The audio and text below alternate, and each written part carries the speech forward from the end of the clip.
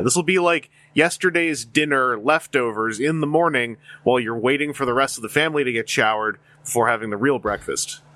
And what does that mean? Hi, editor here.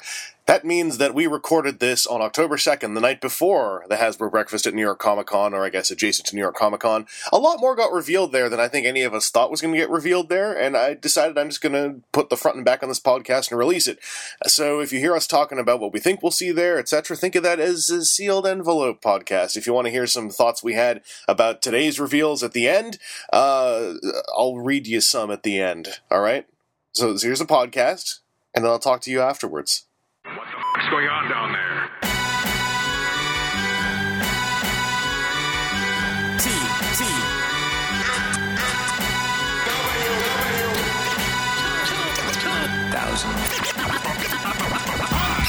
Hello, welcome to WTFTFW 572. Aaron, welcome back. Hey, thanks. You were not here when we did some listener question pickup, catch up. Words hard. Yeah, you were handling stuff at a medical place, not your own. Just because I realized I don't know if I'd ever specified anything about what was going on. We don't have to, but Aaron was not like having a heart attack. Or anything. No. Alfie was having a wisdom tooth dental thing that it's fine, it's not an issue. Then it was super an issue and had to just be taken care of más rápido, but yeah. By all accounts, things have been taken care of and recuperation's occurring, so it's a net positive for all involved, aside from wisdom tooth stuff. Yeah. But Aaron, we got us a pile of news. We also got us TJ. TJ, how's it going? Unless I missed you stepping away for a second. No, it's just been a long day. Oh, all right. TJ, hello! Hi! I know you thought it was a long day, but guess what? We got toy reveals and then me deciding to talk about like a month and a half of toys we didn't really talk about that much, as far as I can recall. Yay! So it's gonna be good times. Also, I found a picture of Epcot to put in the last episode, and I'm very proud of myself. Yes, it's not as if you could have asked the person who was just there. Nope. That's impossible, because when I was doing the pictures, I had been up for like 20 hours, if I recall correctly. I can't remember anymore. Anyway, whenever I think of doing things, you're not the only one. I've sometimes had people go like, oh, you should have just asked me for help. And I'm like, yeah, no, if I had done it in a timely, normal person manner, I would have asked for help. But I was like, it was 4 a.m, and I was like, I need a picture. The normal processes were not happening at that point. Anyway, we got some toys to talk about. Before we talk about the newest new stuff, we got some other new stuff to talk about. And before we talk about that, I kind of want to warm us up with a little bit of on topic what we got this week, because I got a couple things to talk about. I haven't heard from Aaron. TJ, I don't know if you did anything in the last couple weeks as well, but let's start off with Aaron since he wasn't here for the last one. Hey, what have you Transformer? Give me an example. So I got Studio Series number 47, Hightower. I was about to say, if you tell me just the number, I'm never going to know who you're talking about. Yeah, you will. You've got a weird brain for that nonsense. Not for Studio Series. So Studio Series and Black Series, I'm just like, I have to find a figure from the assortment, then look at their number, and then go like, okay, I bet the one's close to this. If I see those box spines, I'll be set. But yes, I got Hightower and have combined him with whatever the heck the other one was. Scrap metal in order to make the arm. Yeah. And it is going to be like two separate ones combined together. I think does a better job of kind of conveying what the scope of this Mamma Jamma going to be versus like, oh, I've got a leg, but how much of a leg is a leg really? Yeah. He going to be big once we done. Like I don't know if you realize that.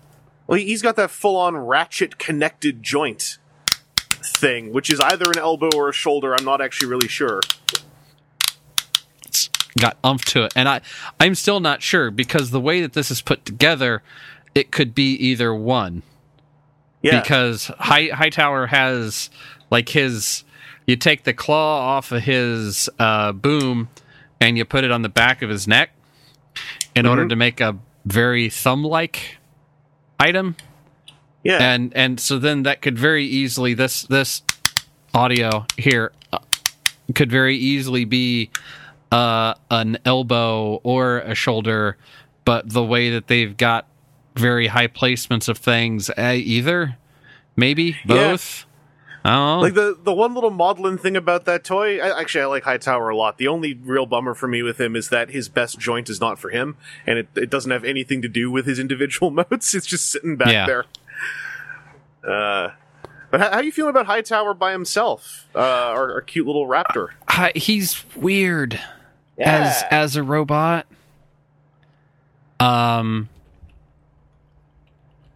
It's weird. Yeah, I mean it's not something where you can immediately just apply, normal critique to. Yeah. I think the thing that makes him is that he has so many joints in his legs that it's like, okay, I guess the thing I could complain about, it's I mean, here. He has a lot of joints there, and it does a decent job. It's just, like, I think it's one of the pins on his right side is a little bit loose. So, what is it connecting? It is connecting. It's in like I think it's the upper one that goes from, like, there's the treads, then there's the part that can rotate 360, and then that goes up to 1, and I think it's the one above that. I've got him in hand mode right now, so I can't really dig through it. But what ends up happening is, like, it means that on one of those sides I have to keep a certain orientation of everything, or else you just kind of, like, if you set it there, it looks fine, but then he just kind of slowly slides sideways until it hits the actual hitch point where there's, like, a physical stop. Or I can just pose him hunkered down a little bit more. I feel like mine, I didn't have any overt problems I could notice, but I only messed with it for about, like, an afternoon. Mm-hmm. But mine felt all right. That might be a case where you could probably send it in for repair. That doesn't make any sense. I know that there's what I could do to it to stiffen him up and make him work better. I'm not, again, I'm not dreadfully upset that he's a little bit loosey-goosey. Yeah. Well, that's a journey we're going to be talking about for a little while, isn't it? Like this whole... It's like 2 more waves, I think. It's 2 in the spring wave and 2 in the summer wave. Yeah, but that's a very long ways away, the next summer wave. We still haven't even seen, I think, 2 or 3 members of that team. Yeah. And it's also... sorry, I'm looking for something else here. It's like I said, to me, the more exciting point is that this is like the first 2 of them that go together, because everything else along the way has been, like, isolated. We had the back part of the hand or whatever, and we had either leg, and we're pretty sure, like, with the way that Pogoman and Dump Truck Guy stand, they're different amounts of a leg as well. So, and, we're very not much know for the a while. asymmetry of everything is coming through, and then the instructions are just like, "Hey, spring 2020, summer 2020." Well, also the guy who makes the lower half of Devastator, we've not seen hide nor hair of him yet. Mm-hmm. It looks to me like Devastator's head and upper body are coming out first. No sign of his right arm or lower body. So we're like, it's not going to be or like mid torso. Yeah, it's not going to be like one of those third-party combiners where you kind of get to build it from the feet up as they come out. Like, right. It's going to be, I think, at the best you can hope for is you'll be able to make a one-arm Devastator before Scavenger or whatever, the large Voyager yellow one, before that one comes out. It's almost like they need the most time to figure out how to hold this thing up on legs. Yeah, I'm okay with the main, like, 2 midsection pieces being, like, the ones taking the longest. Because, like... Especially the legs, because, like, the legs are going to have to do the most work. Like, please spend the most time on them. Yeah. I just hope that this all, pans out well. Because the individual ones so far, aside from Pogo Man, I think they've been super solid. Pogo Man is just, like, now that I have him, like, there are still decisions on him where I'm like, it's not even an elbow? Not even elbows. Yeah. He's just a real big Legends toy, as far as that stuff's concerned. But hey, he's got a ton of greebles. Yeah. Or Pogoman does. When he's in one of his 2 poses, I think he looks great. It's just, I can't do anything else. Yeah. I mean, and it's definitely something that, like, he has... I'm not upset that he has a very alien robot mode. Same with Pogoman. I think it's very, very cool that they're taking something and going weird with it, especially because that's how they were in the movies. All of the robot modes were weird. That's cool in its own way. And it's definitely a case of it's an alt mode and a part of a combiner and a robot for most of these. Never let it be said that, like, my problem with him is the pogo legs, because I mean we got 10 years of evidence that most of us are at least mildly amused by pogo legs. Mm-hmm. But yeah, with him it was really just the arms. I was just like, if there were elbows, I'd be fine with all this. And I thought there were elbows for a good 5 minutes, and I was like, how do I get these to work? But anything else on your plate, Transformers-wise? Yes. I also got the number 46 dropkick.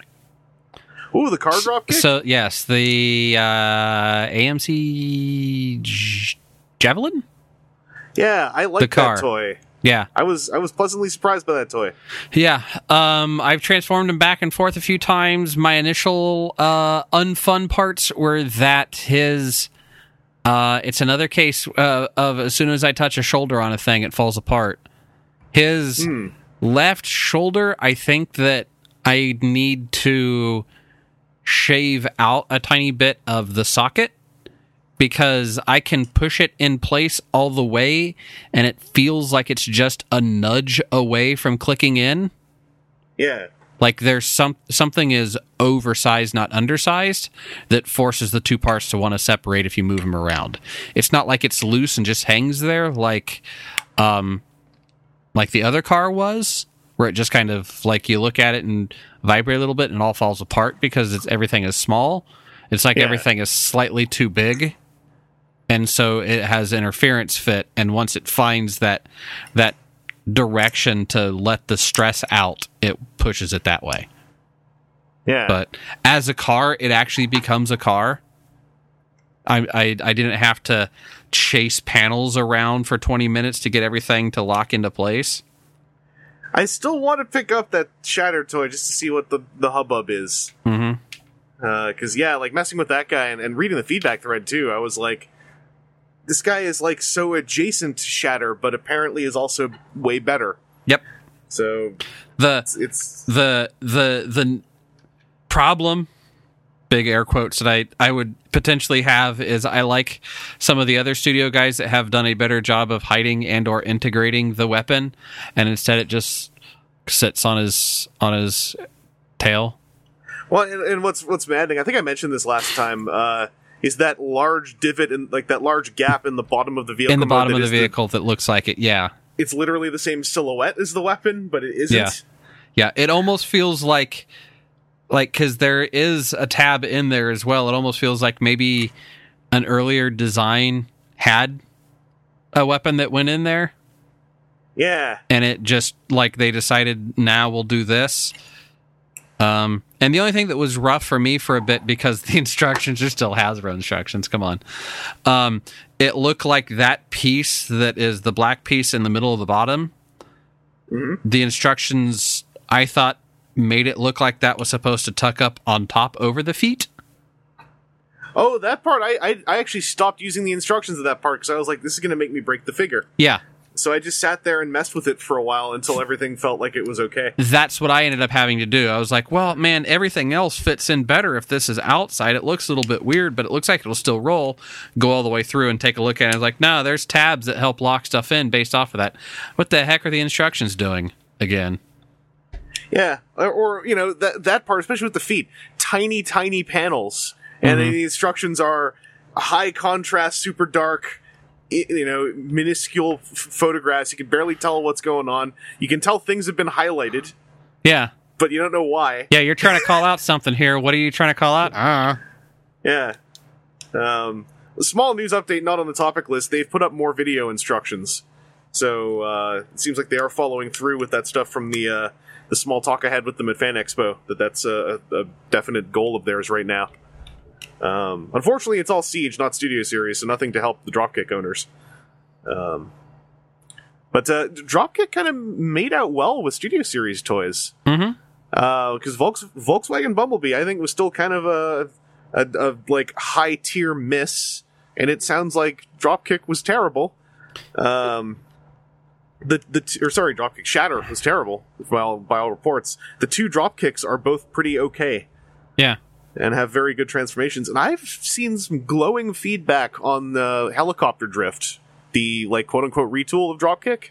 Okay. Makes me want to pick him up if I see him on sale at some point, because apparently it is like a retool, but the entire torso transforms differently, and it's all apparently a lot cleaner. So I'm like, all right, I'd like to know more. Anything else on your end, Aaron? No. All right, TJ, anything fresh since we last talked in the world of Transformers? Few things that were still on my little text file.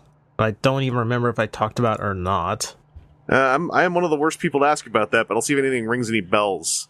Did I mention Smashdown? Smashdown. Not last time. So if you did, it was a very long time ago. But if she's on the sheet, must be recent. Well, I got her at Epcot. Okay, no, you did not mention Smashdown. Yeah. So, like, Epcot Japan was literally the only place I've ever seen Smashdown for sale, and they had, like, a whole basket full of them. Oh, sweet. So for everyone who can't find that anywhere... Sorry. We got go them to at Epcot. Yeah, I think mine Epcot. came off a Hasbro Pulse because I just gave up on thinking about looking for them. I found one at EB Games in Canada. Like even the online shops are sold out of this thing. It's so weird because, like, by the way, I'm going to say, I keep saying she because Aaron, I'm not misremembering, right? Drew Nolasco said Smashdown is a she when Correct. we did that podcast, right? Yeah. Okay. Because at some point, it started to just be me saying it, and then I was like, wait. Because I'm pretty sure that he was like, yeah, and we're excited to say that it's a she because balance or something like that. There was a specific, like a more specific note to it rather than just him throwing she in without any other statement. Yeah, I had moments in the last few months where I was like, am I imagining this whole thing? But TJ, how are you finding our resident Hammer Bowl thing? It's a fun little figure. Mm-hmm. Like I do like the transformation. It's a neat little way of making this big solid Thor hammer out of it. Yeah, and the effect part works better than I expected it to. Mm-hmm. Like it has, it's a very proper like smash effect that works in a few other ways. Mm-hmm. So it's just generally nice. Like I get so bored with these. Like I don't even bother with the Battle Masters anymore, just because most of the time is just the gun folds its feet up. I was about to say, about a third of the Battle Masters are variations on G1 Target Master with ball socket hips. Yeah. So like those ones are hell boring compared to all the other ones. Yeah, it's weird to me because I feel like when they're doing the Titan Masters as the individuals, the ones where they kind of went out there were the kind of odd ones that really didn't work as well as play toys. Like the lion. The name escapes me. Oh yeah. I'm not going to remember. Yeah, I'm thinking of Lionizer because of the TCG, but that's not who it is. It's not Lionizer. But ones like that didn't really work when they went out of the box. But it feels like if they went out of the box more often on the Battle Masters, I would be so much more into them because this is so much more interesting. Yeah, Lionizer, Taraxodon, and Smashdown and Dazzle Strike are so much more interesting to me than the fold in half gun boys. Having opened 3 waves of them, 1.5 waves kind of all at once. The fold in half gun boys were just like, oh you again, but you have a different thing on the top, right? Yeah, you have different effect parts. Like it's just very boring. And Taraxodon and Lionizer especially are just they turn out so well, in my opinion. And I'm bummed out now because there were some more really cool looking not fold in half Gunboy ones in the new TCG reveals, but they are all from G1 Action Masters. They're all a bunch of partners, just with new artwork. They are not upcoming Siege toys that we're aware of. But I'm like, because one of them is one of those Euro G1 Sideswipes Action Master partner, who was like one of those flip up helmet backpacks. And it was like, that's cool. But then they made one who is Action Master Jazz's hoverboard. And so they made up a robot mode for the hoverboard, and it's like what's the thing? It's one of those sea creature things. Something or other. It's like a segmented sea worm thing. And his name is Private Hoverboard. Because they're like, well, as the accessory's name, all the other accessories had names like Vanguard and stuff, and this one was called Hoverboard, so that's his name, Private Hoverboard. I'm like, all right, that's pretty great. So yeah, Smashdown's, I would say, one of the best ones in the line, especially for that effect part. That effect part is fantastic. Yeah. Lets you actually use Smashdown as a real hammer to get people's attention because you have a little rubber stopper with that thing. So you can bang around the desk, like, hey. Have not had the occasion yet. Speaking of the TCG, @ Load of Hoopla, local player, friend of the podcast, entire Siege 1 release sealed tournament series every now and then. Oh, that's Smashdown. Anything else you want to highlight from the list? I can finish up my talk of Spark Armor figures because I got in Grimlock. Oh, I went to look at a review of him on YouTube after you mentioned that apparently he looked like he was not up there with Bumblebee, and his armor certainly looks interesting. It looks like they tried to do a lot of things, and none of them were finished. They tried. They tried. Okay, so aside from a lack of paint, the base Grimlock is really, really cool. Yeah. Aside from just a nice range of articulation, it has a really different transformation for a Grimlock. Yeah, because yeah, because it's a horizontal T-Rex, but when you're transforming him, the entirety of his upper half comes out of the legs. Yeah, and the video I saw like called it out by name, and I completely agreed. It's the Prid Viacon trick with most of the car mode like accordioning into the legs. Kinda, yeah. Yeah, like that Grimlock kind of does that trick with most of the T-Rex mode. It's fascinating. It's super cool. Yeah, with so many Grimlocks coming out, I'm thrilled that there's one that's just like, no, we're going to do it this way. Yeah. Like the Bumblebee as well, once I handled him, I was like, yes, it's such a nice and clean transformation. It's later when I realized that creating such a wonderful, clean robot mode, like almost Action Master, like, is completely show inaccurate, because in the show he has giant door wings. And Grimlock has all that, T-Rex belly mush as the backpack in the show. Mm-hmm. But the way the toys do it is, I think, actually better looking than the show. But yeah, it looks like probably the best Grimlock in the line. Well, I've only got a couple from the line, so I don't have the ultimate. Everyone keeps telling me to get the ultimate. I looked at a video of that because I was hearing the same thing, and if I'm being honest, I kind of see what people are saying, except for the part where he's ultimate price point. Yeah, I was gonna say, like, the other ultimates I got on sale for $18, and like, if I saw him on sale, I probably wouldn't say no. Yeah, for $18, like, he looks fine. It's just like, Grimlock's transformation. He's doing nothing new, and he has gorilla curl arms without wrist swivels, and it's like, yeah, I don't know. I mean, the line's not known for its articulation. I was just like, this guy ain't Ultimate Optimus at all. And everyone's also saying, oh, just ignore the gimmick. And I'm like, I want the gimmick to not be ignorable if he costs this much.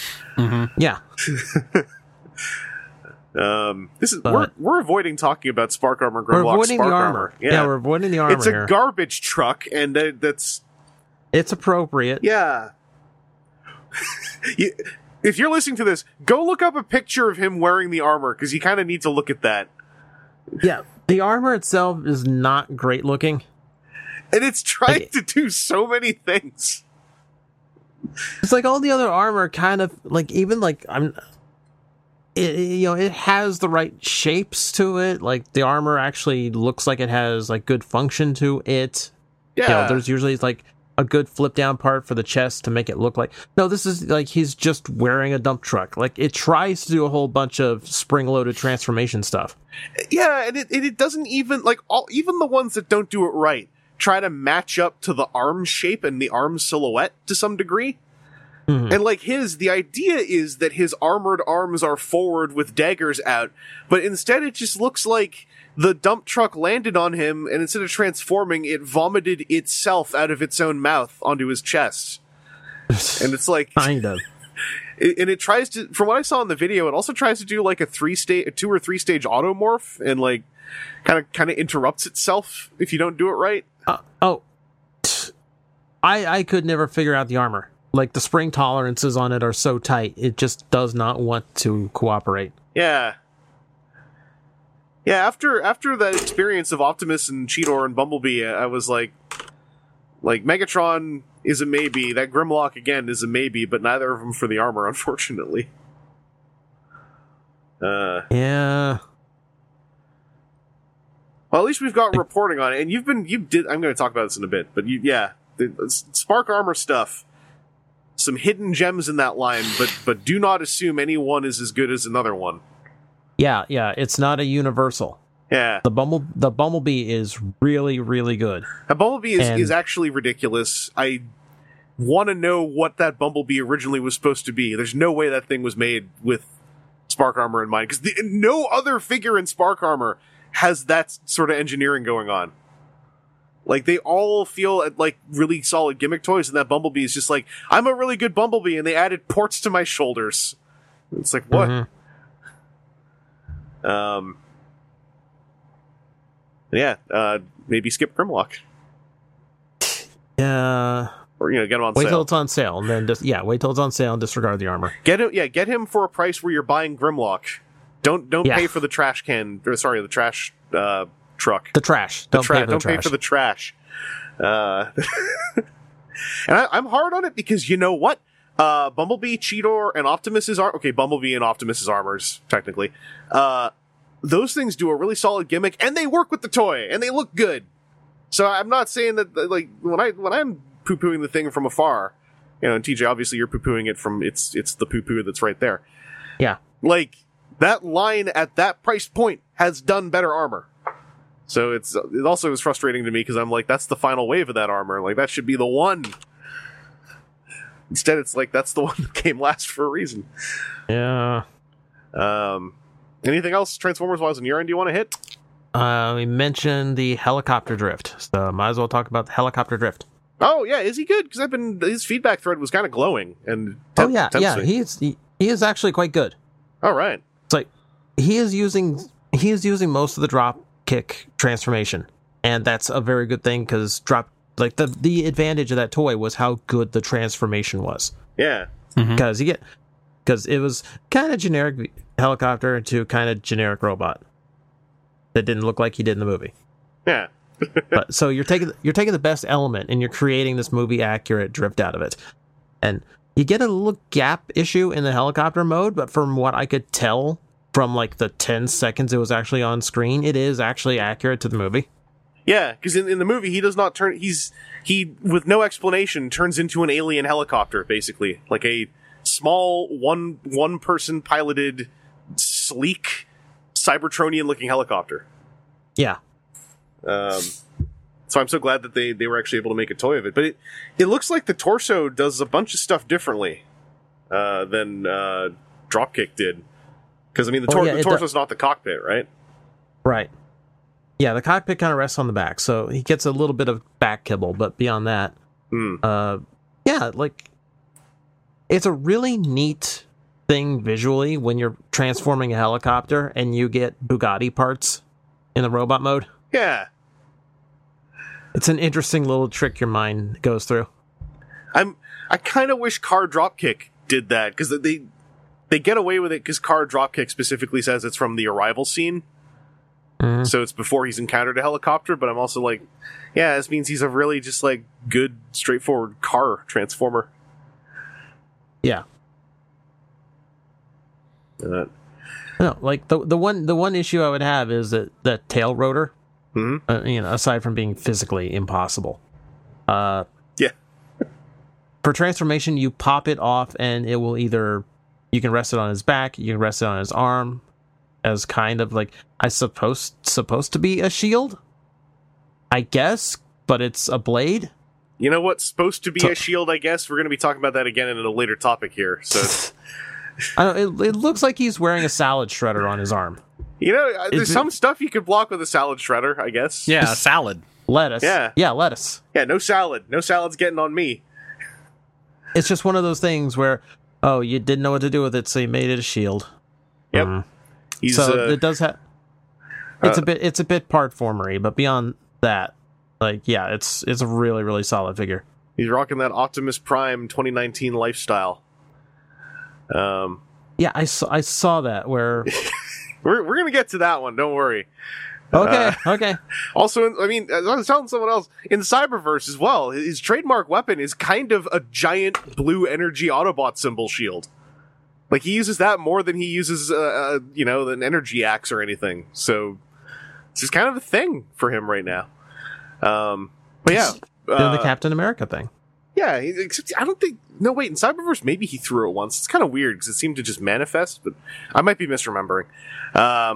Before we get to the news, I got my own little what we got's quick ones to touch on here. Thanks to Eric Mechanova King, I got a very good deal on the Rainmaker's Siege set, which popped up in Canada during one of our sales and wasn't supposed to be on sale, but Eric found one that was on sale, so I got the Rainmaker 3-pack for some % off. Which made them cost, if I recall correctly, like less than the cost of 2 Voyagers. Which is a great price for the Rainmaker 3-pack. Also, the main thing I wanted to say about them, the blue one, Ion Storm, his upper shoulder sockets that his guns are supposed to rest in, that he's packaged in, packaging them with those in seemed to warp those holes to be a little bit too big, so they're already, it seems like maybe they're shrinking now that they're in contact with the air, so maybe I saved it, but the guns were kind of loose in there. Also, all of their chests, no pins, but I transformed all 3 of them and the chest piece never came off. So, I'm pretty sure there's no pin in there, but I think they just made the nubs, I don't know, more perky. The chest piece did not come off when I transformed all 3 of the Rainmakers. Also, the colors are lovely, but you can tell that when you see it in person, and y'all will probably see them in person eventually. I like this mold a lot. I would say if you don't like the Starscream mold very much, or the Siege Seeker mold, don't get the 3-pack of it then, because you're going to get 3 copies of a toy you don't like. But I like this mold, so I'm down with this. And TJ, it happened last day of the sale. I found Ratchet and Shockwave with Spark Armor. So I got them for 25% off. Shockwave is the armor forms on these two are actually way better than Jetfire and Skybite, I think. Oh yeah. The Shockwave armor, we talked about these two at length, so I'll just say Shockwave, considering I almost bought him and then didn't and then did, I'm actually still quite happy with him. His armor mode is really lovely. It fills out the silhouette well. It doesn't feel like he's got an entire vehicle just sitting on him, like it spreads out really nice. And the little crab walker mode, I like that he's got little mandibles coming off the backs of his robot mode shoulders. It's a nice touch. Articulation's pretty solid aside from the lack of a neck swivel. Ratchet, you were right. That Ratchet has a transformation. Very simple one, but it's very simple, but everything moves in such a smart way that he turns into a really lovely little cartoon ambulance. And his armor also rests on him really well, because I think it's aside from that big flap of the kind of top cockpit pod folding back, the cockpit of the snowmobile. Because the treads and the skis are what come off and mount onto his arms, it balances the mass really well. So, and I didn't realize, I guess I just didn't, because I didn't have the toy, like it didn't occur to me when you were talking about it. Those two panels from the ambulance mode that form his back, that's like stuff we don't even see that often on deluxes. Like, those are really nice little touch. These two panels that are like the front doors, they just fold back and they smooth out and fill in the back panel of the robot mode.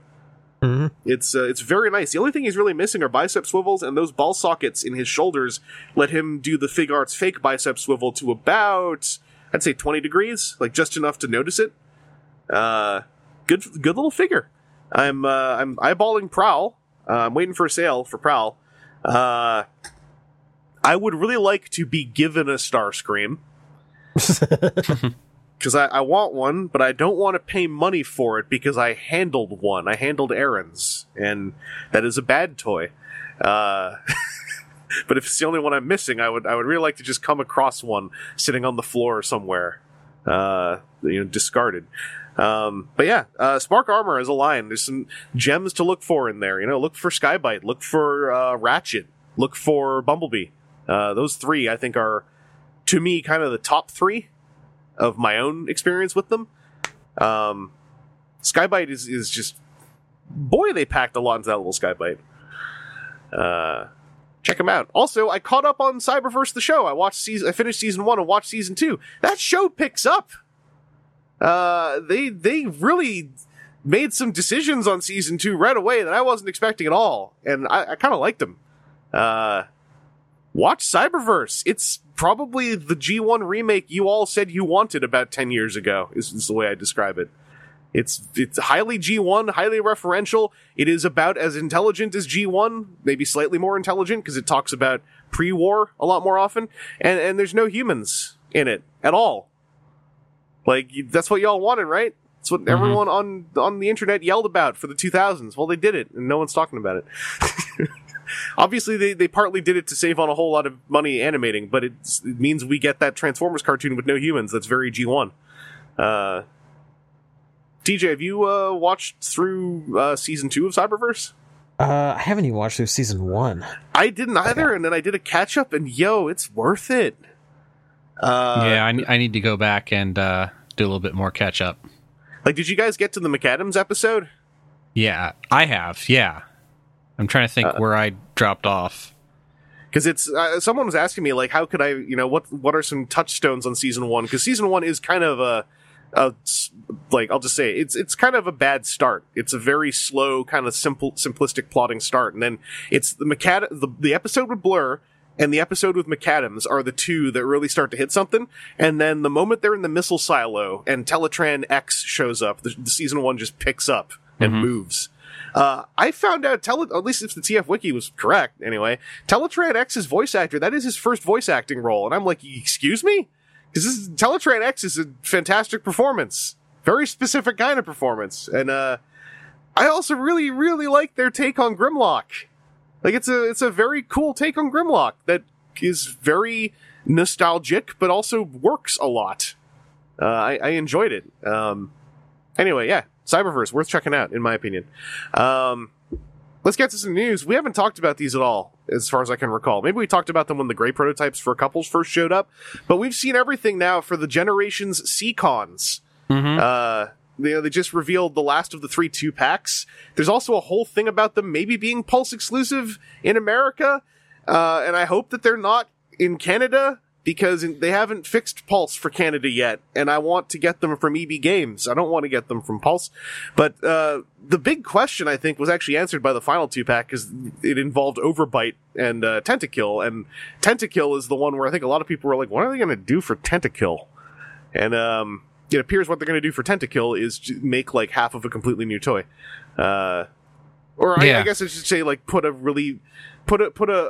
some combination of brand new legs and a big backpack onto one of the Terracons.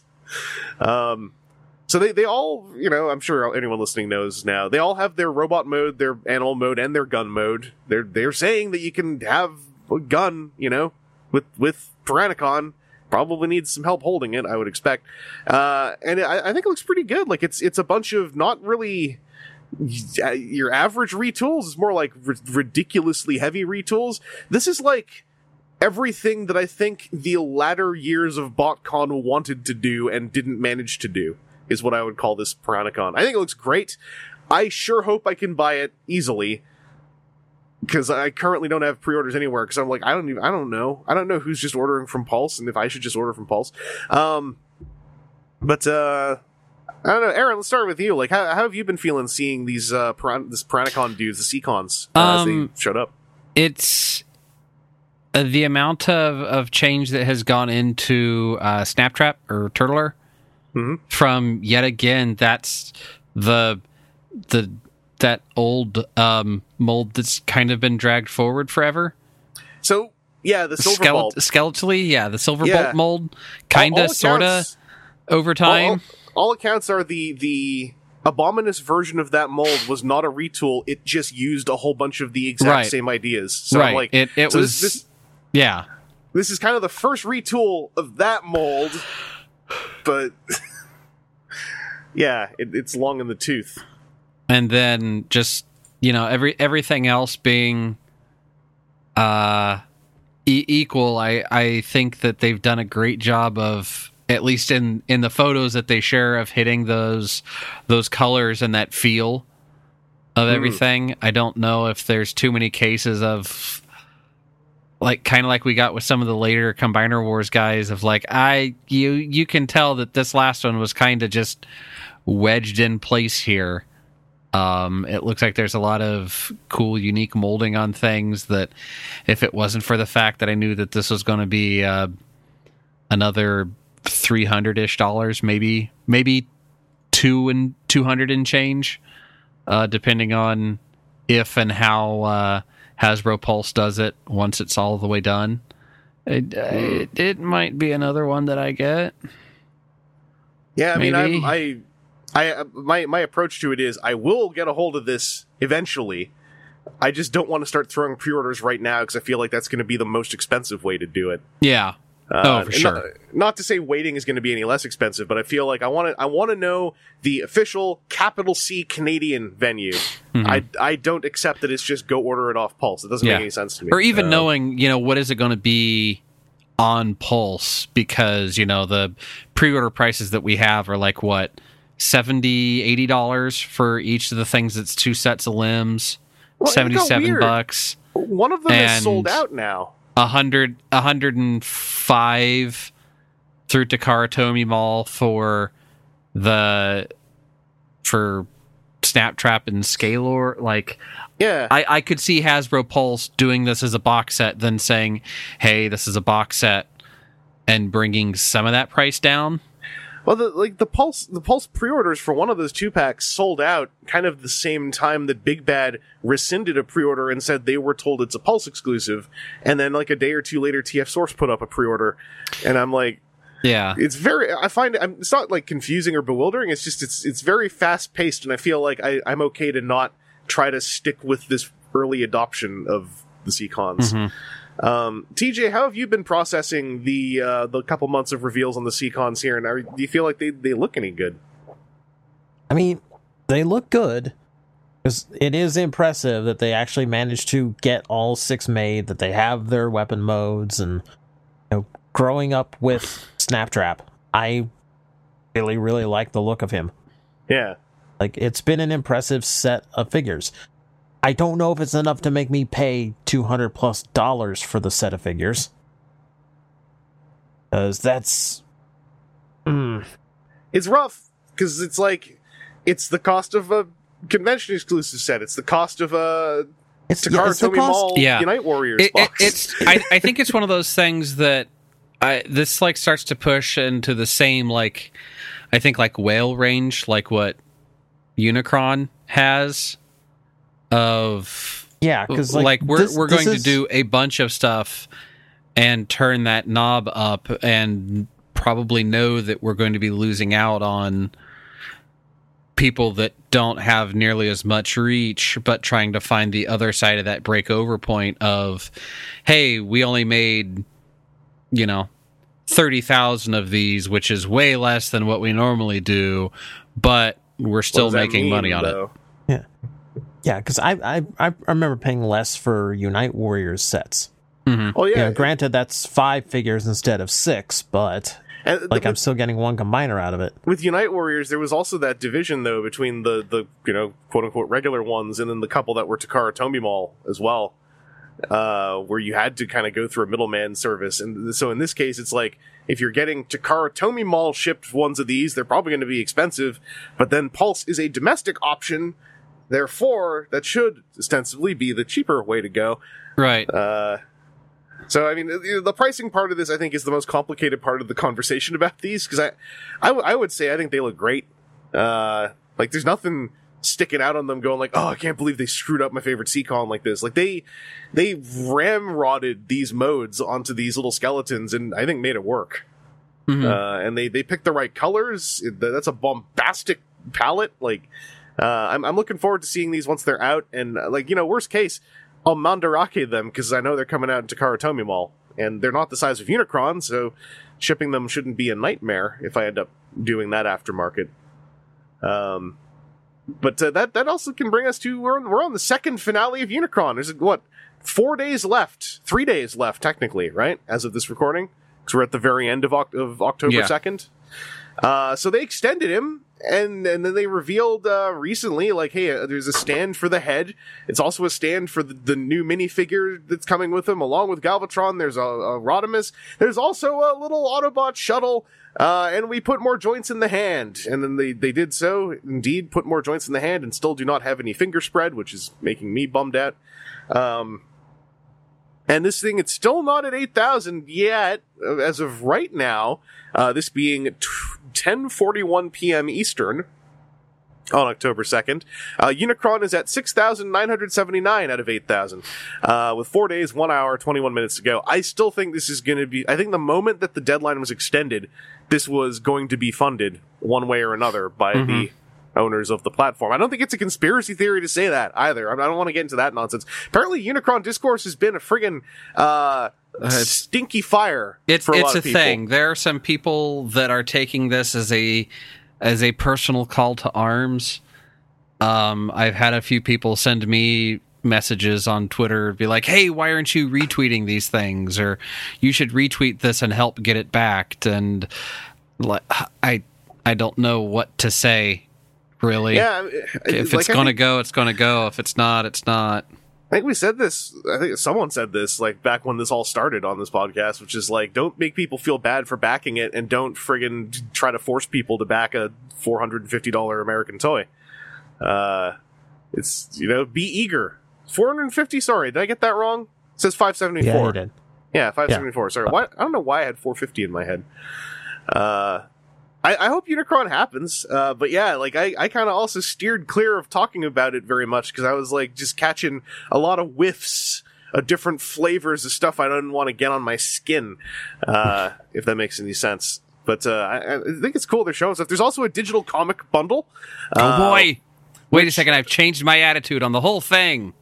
Was a weird thing to add at the last minute. Also, I felt like the word digital was notably smaller in every single piece of copy about that whole thing, because I didn't notice the word digital until I gotten kind of excited about, like, hey, fresh cover, that's really cool. Art does look good. Also, Marcelo Matier's artwork for Unicron, they did a whole feature on the making of that, which is really cool.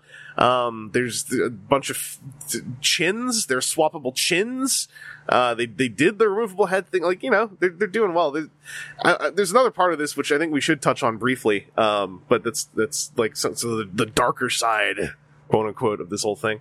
But Aaron or TJ, like, have you guys had any other reactions to Unicron? Like, I feel like we just, it seemed to me like on Twitter, like, Aaron, obviously you just mentioned, but it seemed like we were all kind of just eyeballing it and not really trying to get, knees deep in that whole conversation.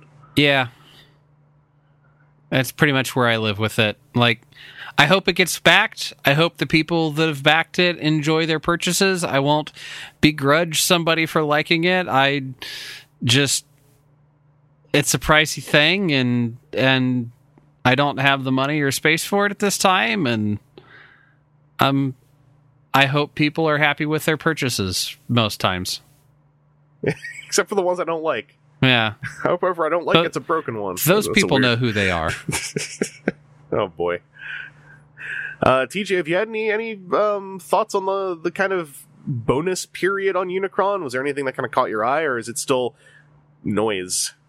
I mean, the bonus period so far has felt very much like, okay, what else can we do to it? What else can we throw in? What else can we just pay for that's not going to be terribly much? Just to make sure there's like a little bit more incentive to get people's orders in. Like, okay, we'll make like an alternate chin, or we'll make because that Galvatron is very much a quick 3D print of the newest Galvatron render they had. That Rodimus because looks... it's the Titan's Return version. Yeah, that Rodimus is like... He even has the weird-looking shoulders of the Power of the Primes Rodimus. It's like... Why wouldn't you? Okay, like, if this was... like, okay, seriously, if you planned this from the beginning, these would look G1 just straight up, because this would look accurate. Yeah. And it does not. Like, you just had these CADs lying around and you ran them through a 3D printer. And you know what? That's good on them. That is proof that this is not like a conspiracy theory level thing if we planned everything already. Unless they did, in which case, boy, someone should get smacked on the back of the hand for that amount of effort. I agree with you. This looks very much like, since everything exists in CAD, just downsize, put them onto a digital background, add a shadow. We'll figure it out later.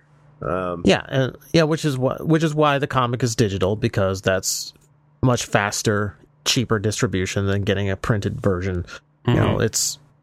It's a lot of things where they're going, okay, what else can we throw in to make it a little bit more worth that? That's not going to undercut us on the price. So it's a lot of little things, like a stand for the severed head is not a gigantic deal. Yeah. Modifying the stand to add in the dock for the Ark. Yeah. Not a big deal. Yeah. Put in 2 little divots for the figures to ostensibly, squish into. That's 3D mathematics. The hand, I think, is also really kind of cool, because it's like, the hands, clearly they mushroom peg in, so just keep working on the hand. And also, there's a precedent set of other companies making replacement hands for your toys already. So I think it's kind of funny they got in front of that, especially considering the dark side part of this whole thing. Which I guess we could get to. Did y'all... So... I actually downloaded it while I was in Germany, while I was on Wi-Fi, because I didn't have time to stream anything, but that video of the Zeta Toys Unicron showing how it transforms, I still want to watch that sometime. Looked like it had a very fascinating transformation. There's something very DX9 movie toy about it. I don't think we ever talked about it on here. If I was going to give my quick little thought, it's like, that looks like a really neat toy that I don't necessarily trust Zeta Toys to make to a degree that I would consider acceptable, given what I've seen of some of their other pieces. It seems like they're very hit or miss, and on something that's ambitious, I feel like that is more of a chance of a miss than a hit as far as the production level, but I would happily be wrong. That video got taken down, citing copyright ownership on the part of Hasbro, that being that they were the ones who put in the notice to please have it taken down. Zeta Toys also has removed, as far as I last saw, a bunch of mention of that figure. They started their push for that figure when the original backer period was ending, which meant that they were, I would guess inadvertently pushing a third-party Unicron during the second backer period of the official one, with a lot of people online saying, I might just cancel and go for that Zeta one. So that assembles a very likely scenario of some kind of letter sent to somebody saying, like, hey, stop. And that led to some interesting conversations to watch from a 3-foot distance on the internet. I think that Zeta thing looks cool. I hope it gets made. And I feel like you gotta be a little, like, you gotta have some awareness here of the reality of the situation. Like, the IP owner does get to send threatening letters to people if they're using their IP. It's one of those things that it seems like so many other instances with third party is like, Team X is doing Headmasters. I'm going to do Headmasters too, to try and get some of that energy, and then you end up with, across the course of 18 months or so, 3 different people do different takes on the same character. But that's never bumping up against Hasbro and their big effort, and it's probably one of those things that was a case of not to dane anybody or talk down to anybody else, but all the other third parties kind of little yapping dogs around each other's feet, and Hasbro's just like, whatever. But now you're like, Hasbro's doing, we're the thing, and somebody else comes along and goes, yeah, me too, and Hasbro goes, no, you're not. I think here's Hasbro, our lawyers. I think they wouldn't have said anything except for how this... I genuinely believe Zeta Toys, you'd have to be kind of stupid to want to engage with Hasbro's big crowdfunding push directly. I genuinely believe Zeta Toys probably were like thinking, we'll do this after it's over, so it can't, be seen as affecting their bottom line, and then they bump the pre-order window. Yeah, on the backer thing. So I suspect that that is the drive behind it. I suspect that Unicron will be made by somebody because that tooling exists. There's a prototype made. There is a video detailing how it transforms. Someone will make it. It may not be made very well, but someone will make it. That's just what's going to happen. And if Hasbro sends something saying, please take this YouTube video down, or you better not be selling that thing you're advertising you're going to sell, that looks exactly like Unicron, that is Hasbro's right, because Hasbro owns Unicron. They literally own Unicron. I don't think it's Hasbro cheerleading to assert the 100% fact that they own Unicron. That's just the way it is. No, I think it's them trying to save the biggest project they've ever done for Transformers, for any of their toy lines. Yeah, for sure. Yeah, the closest thing I've seen come to smacking into a big Hasbro product was a bunch of companies made Omega Supremes before Hasbro did, except that was a year or two before Hasbro's came out Under Siege.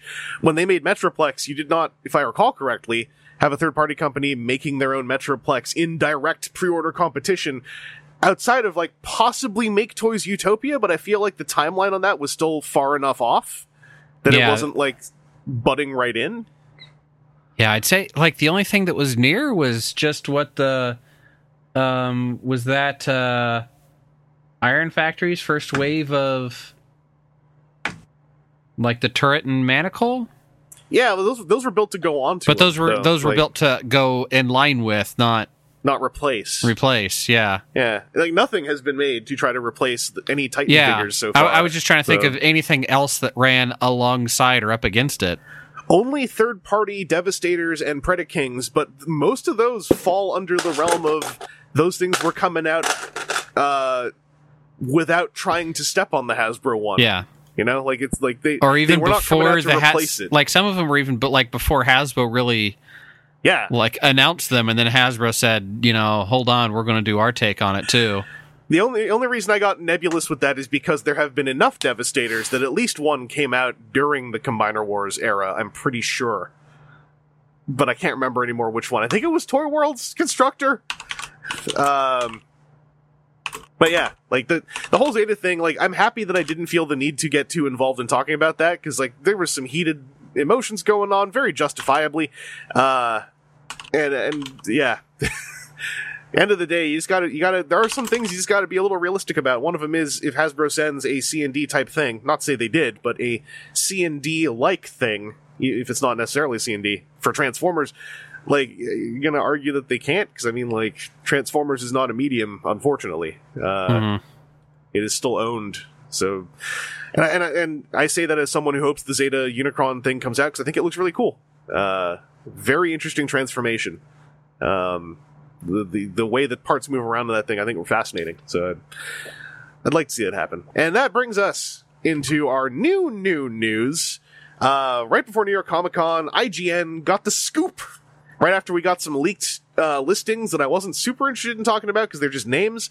They do line up with some of this stuff, though, as far as knowing what we're probably going to see in the morning. But we got the name. If I read this right, anyway, this is how I parsed IGN's thing. The name of the second part of the Current Generations trilogy is Earthrise, where they get to Earth. Mm-hmm. I shrugged. Earthrise apparently is a word. Someone on Twitter was telling me that is the scientific word for the rising of the Earth, if you were, say, on the moon, or something like that. There's a word, Earthrise. And I think it sounds cool. It's better than any kind of rise of the or war of the or something of the. And we got to see a few figures from it. Most importantly, Big Daddy is in Wave 1 as one of the Micromasters. And he does not have elbows. I can't believe they did this to me. The world's biggest Big Daddy fan. They made him have brick arms. The line is ruined. I hope a third party makes a Big Daddy with elbows, etc., etc. I think the copy has it as Daddy-O. What? The images. Is it Daddy-O and Daddy-O? Yep. Yeah. Micromaster Autobot, Daddy-O, and Trip Up. Okay, I was being very polite in that first assessment. Way to betray the true fan. You changed the name of the most iconic Transformer of the 1990s. I wonder if Big Daddy butts up against a certain video game. Most iconic of the Micromasters, and you do this to him. How? Okay, that's interesting. Daddy-O. I think the alt mode does look pretty cool. They look fine. They're fine for those Micromasters. Oh yeah, or the Adam Sandler film. I forgot about that. What? Oh yeah. I mean, that can't possibly be on anyone's radar. I don't know. I try to forget most Adam Sandler movies, so yeah. I liked The Wedding Singer when I saw it on a plane, but that was a long time ago. And a kind of captive audience. Yes. This is when planes still had projectors, and it was actually the only thing you could watch. So I was literally a captive. You guys have any thoughts on Big Daddy or Trip Up? Like, I think the car modes do look nice. They look like Micromasters, which is what I think they're going for. Well, you know what else they're going for? Micromaster bases! Yeah! Ironworks is a person!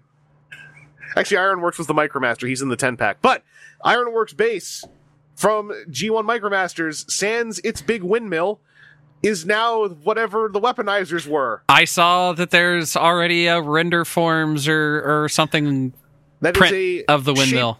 Or Shapeways. Shapeways piece Trent Troop designed. Go check it out. Trent Troop does a lot of really good Shapeways stuff. I have a couple of his Titans Return faceplates. But yeah, Trent Troop got a 3D printable Shapeways orderable windmill all ready to go for for this guy. More exciting to me than just, I mean, as part of Ironworks here, he has ramps that are universal connectors that line up with a bunch of the other ramps that have been made over the last couple of lines. On every single city former, basically. Yeah. And all the all the Titans Returns leaders have those ramps as well. Metroplex has them, Formax has them, Omega Supreme has them. You can did you see now we can get a bunch of little ones to act as really good bridges rather than the weird kludging of jam this guy's butt into this other one's shoulder.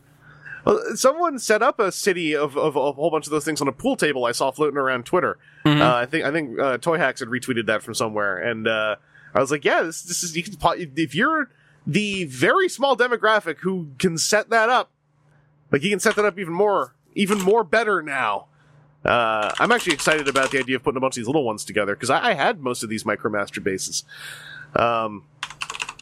And also, like, Ironworks has a cool robot mode, and he's got a mono eye, and he's got a hand sculpted in there.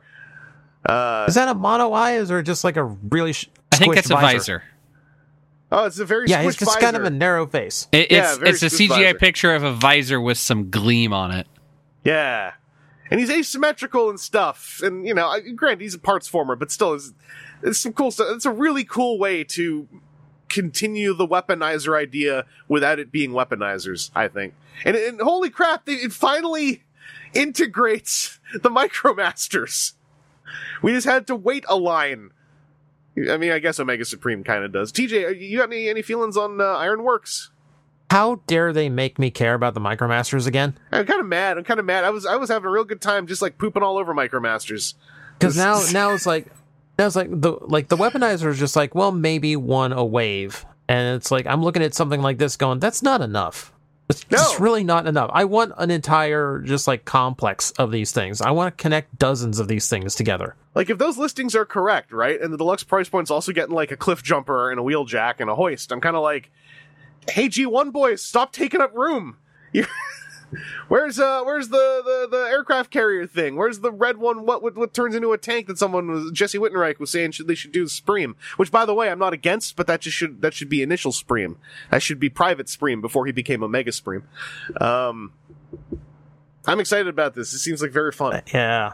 What I like about it is that because it's doing the weaponizer thing, like you could like kludge together your own base made of these things with the weaponizer parts on as added weaponry and detail pieces. Like, yeah, you now have this entire like all like Mugenbein kind of thing going on with all these different chunks.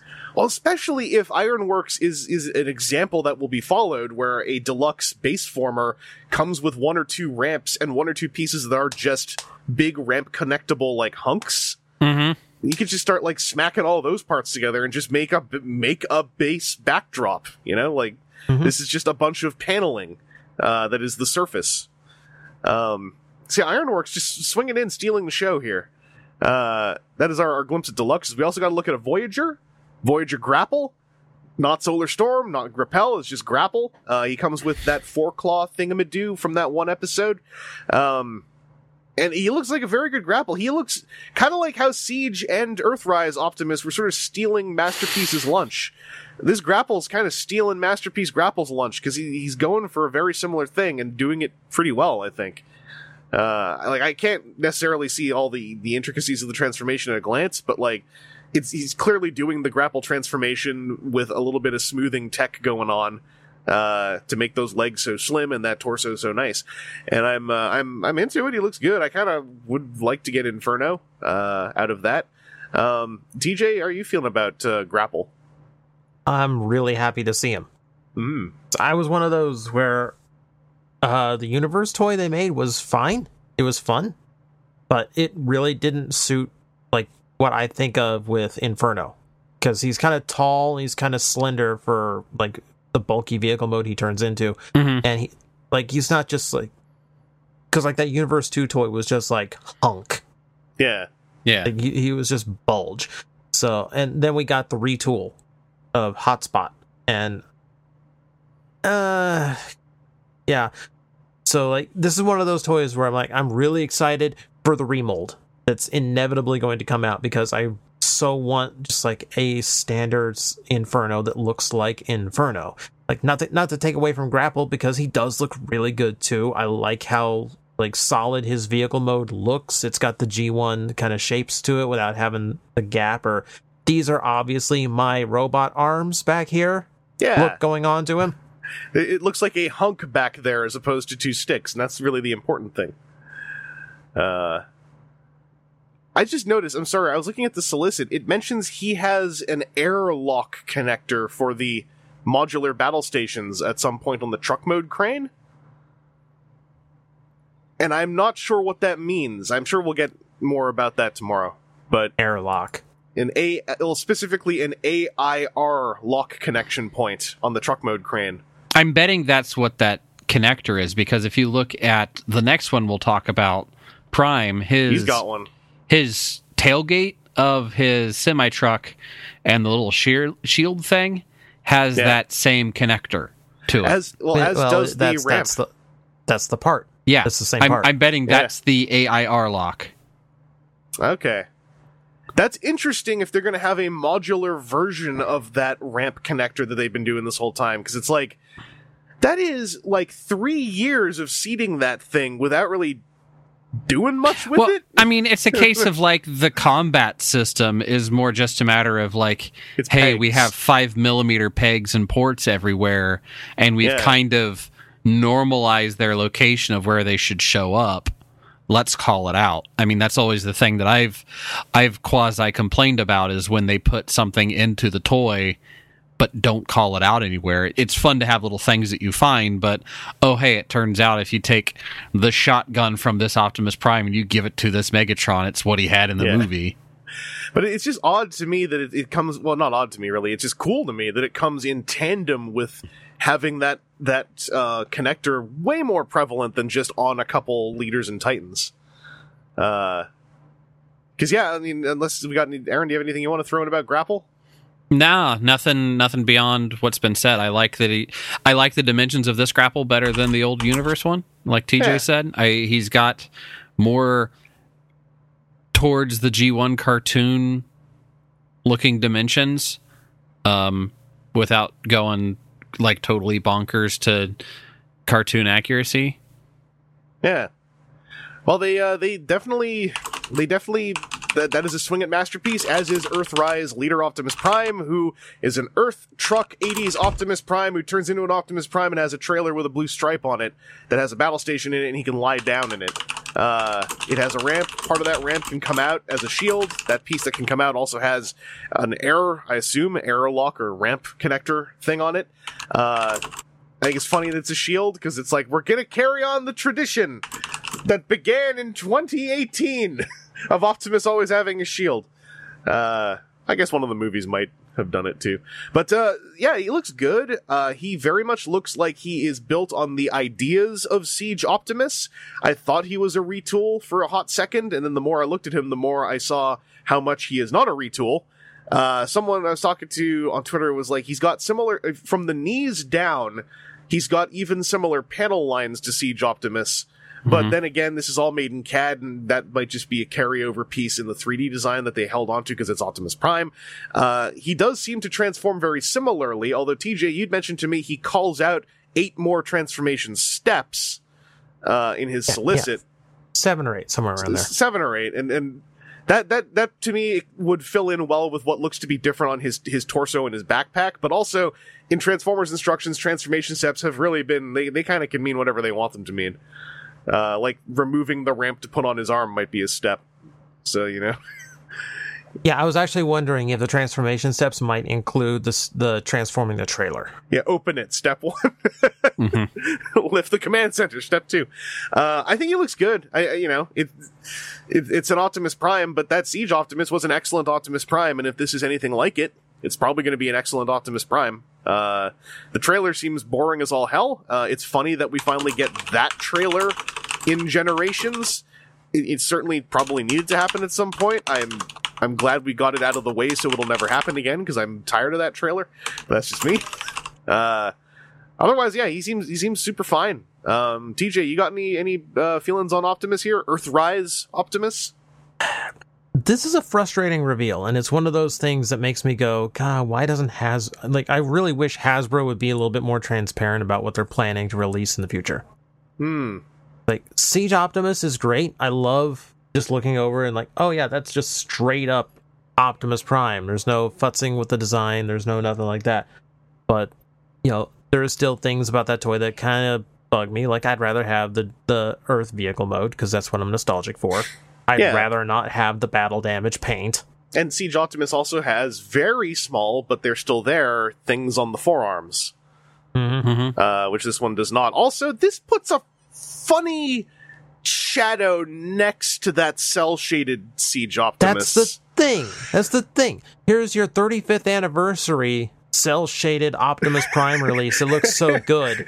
And I'm super excited for that because, hey, gives me the clean version of the toy I really like, and it looks really, really cool. And before it's even out, here I'm staring at an even nicer Optimus Prime. Yeah, we cleaned it more and cleaned it in its silhouette as well. There's no more hunks on the forearms. He's got opening fingers on his hands now, like little things. And I'm kind of like, yeah, this is increment. Like, this is also going off of precisely 4 photos of the toy. So bear in mind that I'm not really anything we're asserting we could actually be quite wrong about. But when you look at him, there's a lot similar, right down to that plate on the back that is a backpack that has some truck bits on it. And yeah, it definitely makes one go, like, I'm really feeling bad for that cel-shaded Optimus now. Because I'm like, that toy's identity is going to become, we want you to do this to that one. Like, that's going to be the conversation around cel-shaded 35th anniversary Optimus, is when you're going to do that to Earthrise Optimus. Yeah. And I would like to see that on Earthrise Optimus, because that would be an excellent Devastation Optimus. But, I mean, for a fancy paint effect, I would, it's essentially a variant, so I would rather pay $30 for it other than 50. Yeah. But at the same time, they might be capable of doing that. They might, this trailer might be a completely separate mold, because that's how they like to release Prime sometimes. Yeah. And hopefully there will be a way to release this Prime as, as a Voyager on his own. Although the finger joints make me think that he has leader price point bled into him to some degree. So I'm not sure how feasible it is for them to release him on his own at literally a Voyager price point. It might be more of like a special item kind of thing. And I was just also looking at him and noticing, like, I feel like across the board, these 4 releases they're previewing to us have very slightly less surface detailing than Siege as kind of like a visual change. Like, are you guys seeing it at all? Like that Optimus feels slightly less greebly than Siege Optimus. Yeah. which I actually think is a really cool idea to make it clear that they're on Earth now.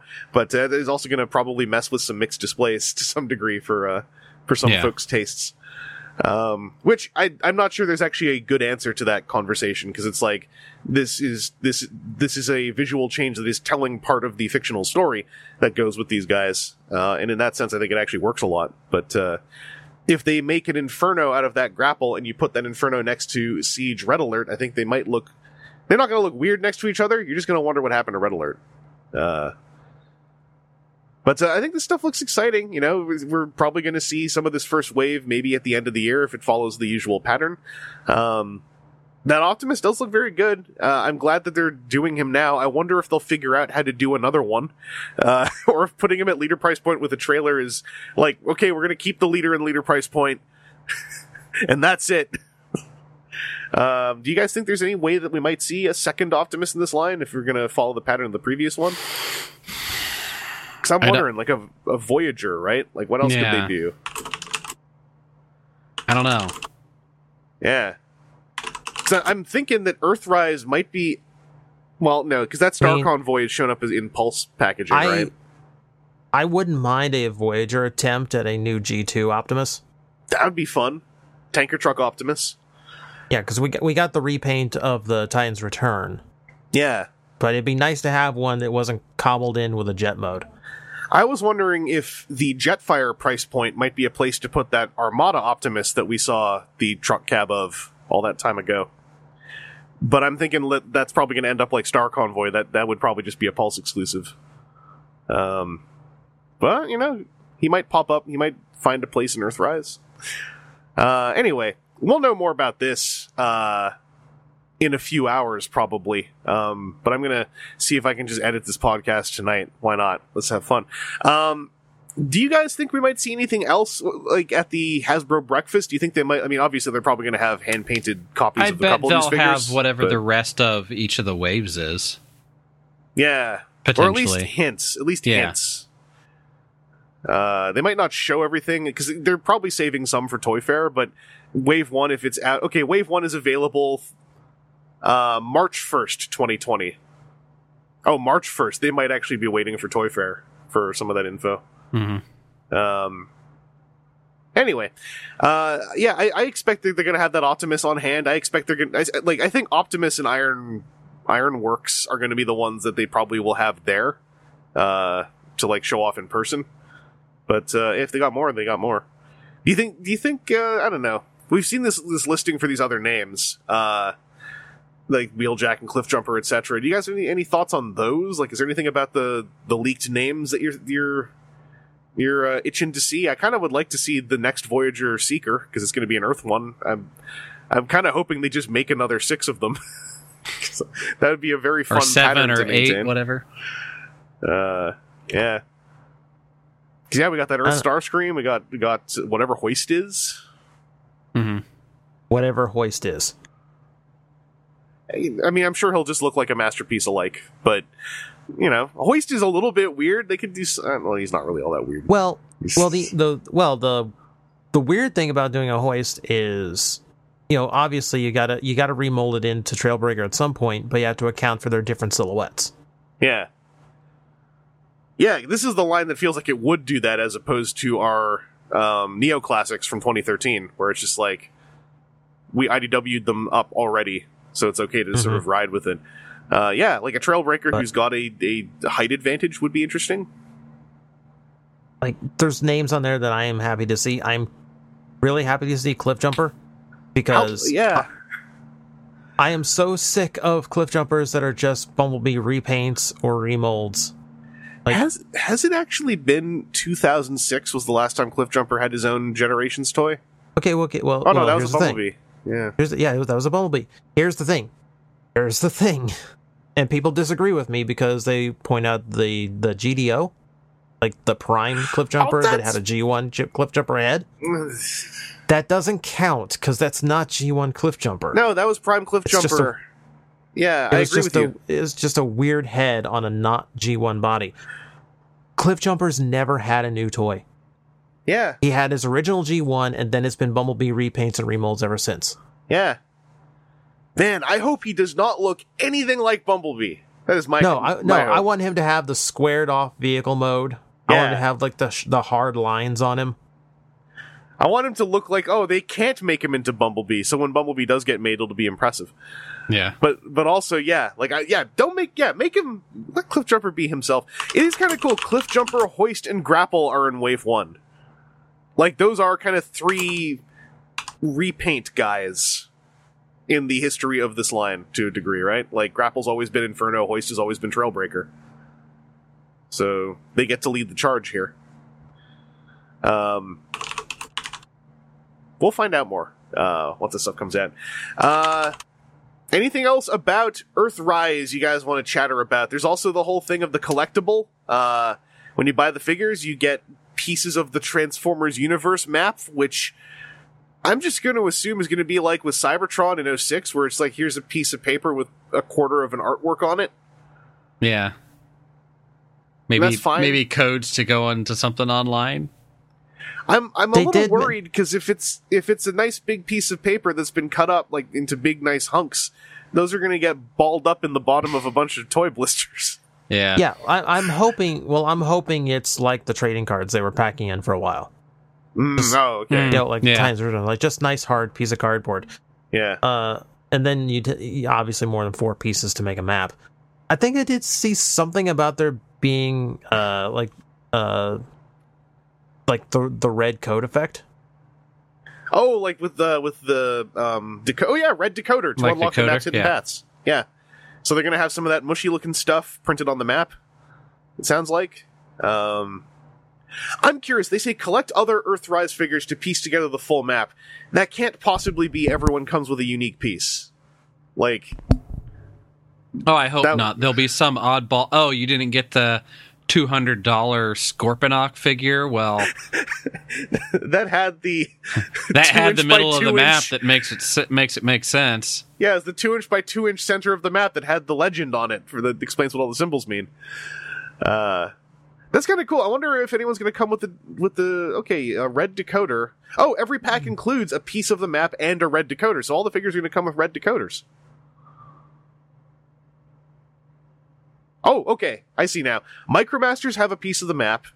Deluxe Up come with a red decoder as well, so Micromasters won't have a red decoder. I wonder if that's a limitation of the size of the Micromaster packaging at play. Interesting. Oh, I bet you the Breakfast are going to hand red decoders to everyone and go, like, put these on to see what the prices are. Or something like that. Seems like they'll do something like that. They'll do something with the red decoders at New York Comic Con. I bet you. That's my 1 penny bet the night before. Anything else that I missed in here? There's a whole bunch of stuff in the solicit text all of a sudden. What the hell? The only thing that comes to mind is if there's going to be any kind of Cybertronian bleed over. Yeah. Because they were teasing us about getting Wheeljack as a van. As that hover van from the first episode. Yeah. And then we never got that. Maybe he's... Maybe he that is his alt mode in Earthrise, and the story of the figure is he just got here. He did not get a chance to scan anything yet. This is his alt mode. Man, what if the Wheeljack design is modular enough that they could just reshell it into an Earth car using the same skeleton? That'd be kind of cool, too. That'd be really weird. Like, I like the idea of doing... This is almost a different line, but I like the idea of, like, if you were to take Siege figures and somehow... I mean, especially Siege figures, they're so earthy already, but, like, Transformers figures where their Cybertronian mode and their Earth mode are achievable retools of each other. I think that'd be really neat. Like, that Earthrise Optimus, to some degree, looks like that, at least, even if he's not necessarily a retool. It actually specifies he stands 7 inches tall in robot mode. How tall was Siege Optimus? He's in the other room. They advertised 7 inches. Okay. For some reason I was like, wait, was he 6? Did they upscale it? Yeah, I thought the same thing. I had to go back and check. Okay, it's not just me. I feel way better now. That's why I was doing the dummy voice, because I was like, well, I was a dummy, so I'll make fun of myself. Dummy voice is reneged. That is a smart person assertion to make. A clever one, even. Optimus has yellow eyes. How do you guys feel about that? I think it's okay, but I feel weird about it, too. It is. It's what it is. Seems like it's a Blue Eyes kind of Optimus figure to me. Repro labels will have fun with that. It's really tiny labels to do, but I wonder if they'll try. So that's Earthrise, I think. So just to kind of close things off here a little bit, would you guys like to talk about off-topic stuff, or shall I go dig us up one listener question? I don't want to keep us too long because Aaron has to go back in time. Yeah. Well, I have to soon. work 10 hours and then go back in time. Well, that's how you get back in time, right? You gotta put the work in. Yeah. So I don't have anything really off topic, so a listener question would be my vote. All right. DJ, you all right with that, since Aaron missed out on our little pile of them last time? I mean, I've got a couple off-topic things, but, you know, I don't want Aaron to feel left out or anything. Yeah, me neither. It's all about you, Aaron. This question has multiple questions in it. I'll just do this one. So this comes from Sosuke Sagara, Star-Lord Sue. Oh, sorry, I just saw it in the front of the question. I'm just going to quickly copy this so I don't forget to put it into the topic list. But Star-Lord Sue has a couple questions for us, brought to us by the letter C.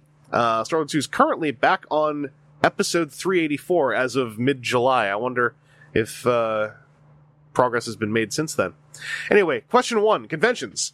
Writing this as of the Wednesday after TFCon MetroCon weekend. There's been a lot of talk about pre-convention build-up. This is a question about post-conventions. Obviously, post-con allergy is a real thing due to the high number of people in a confined space, which means someone's going to be ill and pass it around. That's just inevitable. However, have you or the podcast crew ever suffered from post-con depression, that feeling of ennui or general ness after a convention's over? And if you have, what are your coping strategies? How does it manifest? And if you've avoided it, why do you think you've avoided it? Have any of us actually avoided post-con depression? Because I don't think that's avoidable. I have had less post-con depression before. Yeah. But I don't think I've never, been done with the convention and been like, you know what, I'm glad that's over.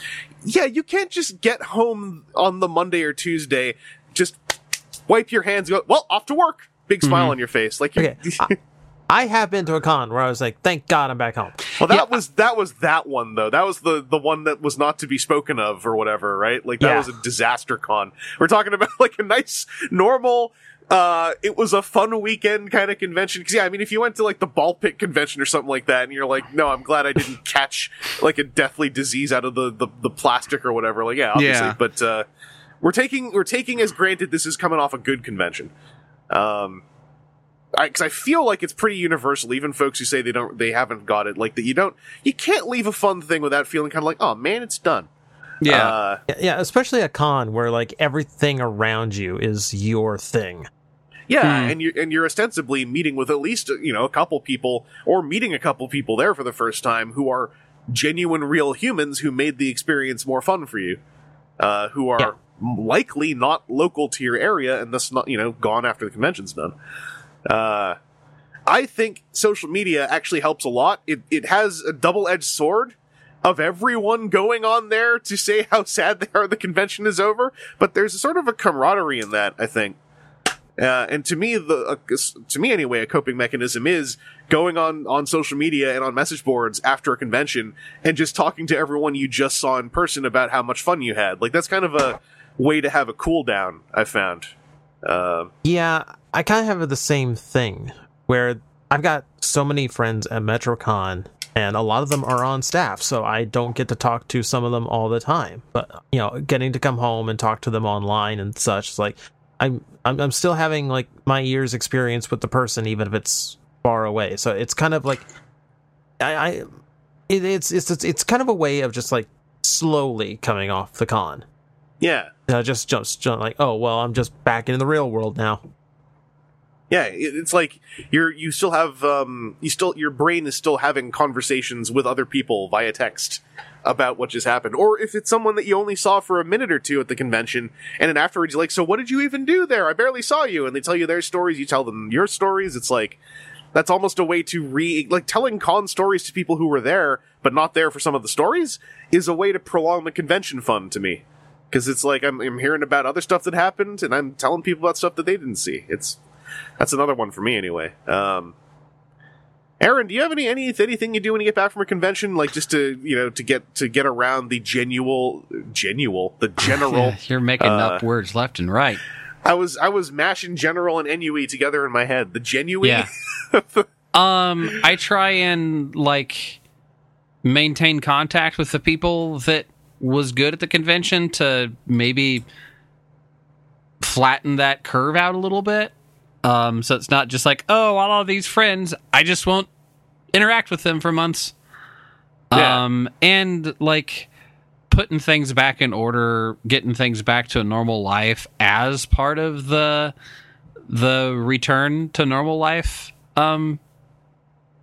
is I think helps me just to also do a good job of, to a certain extent, separating the con life from the normal life, so that it's not like, oh, I could have spent another day in Toronto and done whatever. It's like, no, that's the fun time, and then now's the serious time that lets me get to have that fun time later. A slight parallel from that too, and this one's not going to be for everyone, but for some folks, like for myself, there are some things I literally cannot do at a convention that I then kind of make myself look forward to doing when I get home. One of those is literally lying in my own bed. One other one that's maybe a little bit less generic is like getting to unpack and actually look at some of the stuff I picked up for more than 5 minutes.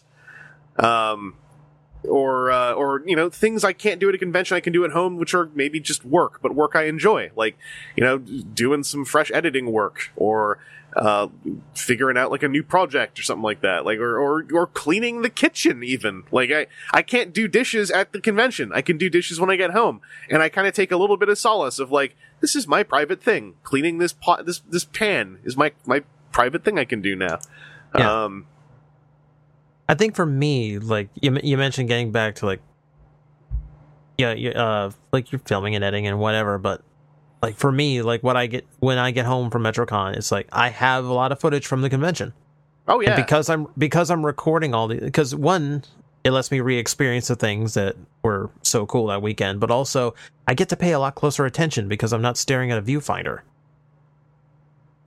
Yeah, yeah.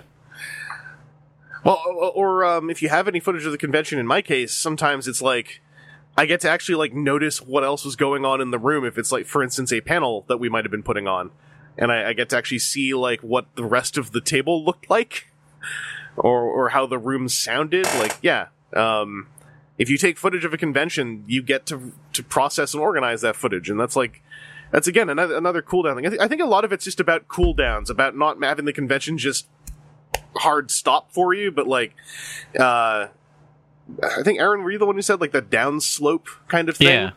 Like, yeah, thinking of it as a curve.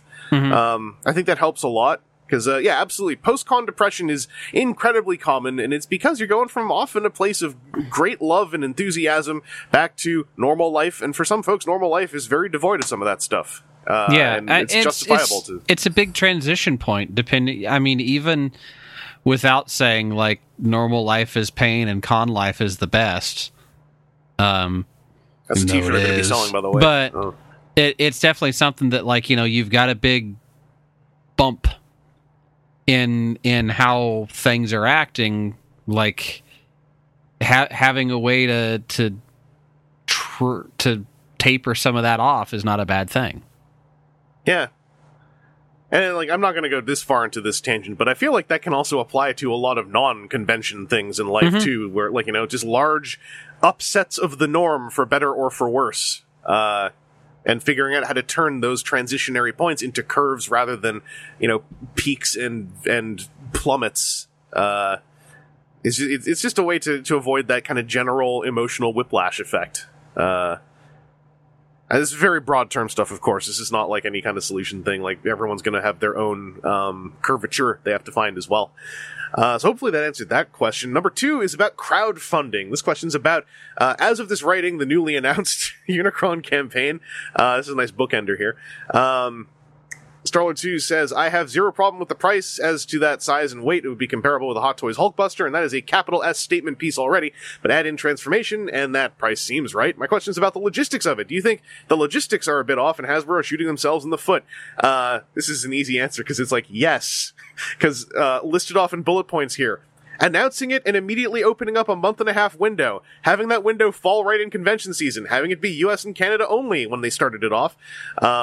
The whole US bias between this and the TCG Omnibots would be a question for another day. The looming $450 MP44. All of those bullet points are completely correct, and Hasbro very correctly bumped that window to run until October 6th because it was bad planning. Specifically, MP44 was poor planning because that is their own joint figure that occupies that exact same kind of slot.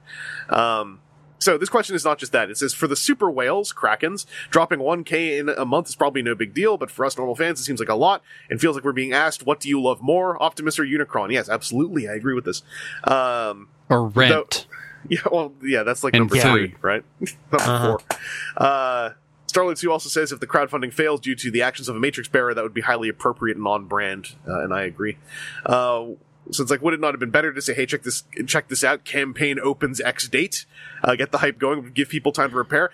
Absolutely, yes.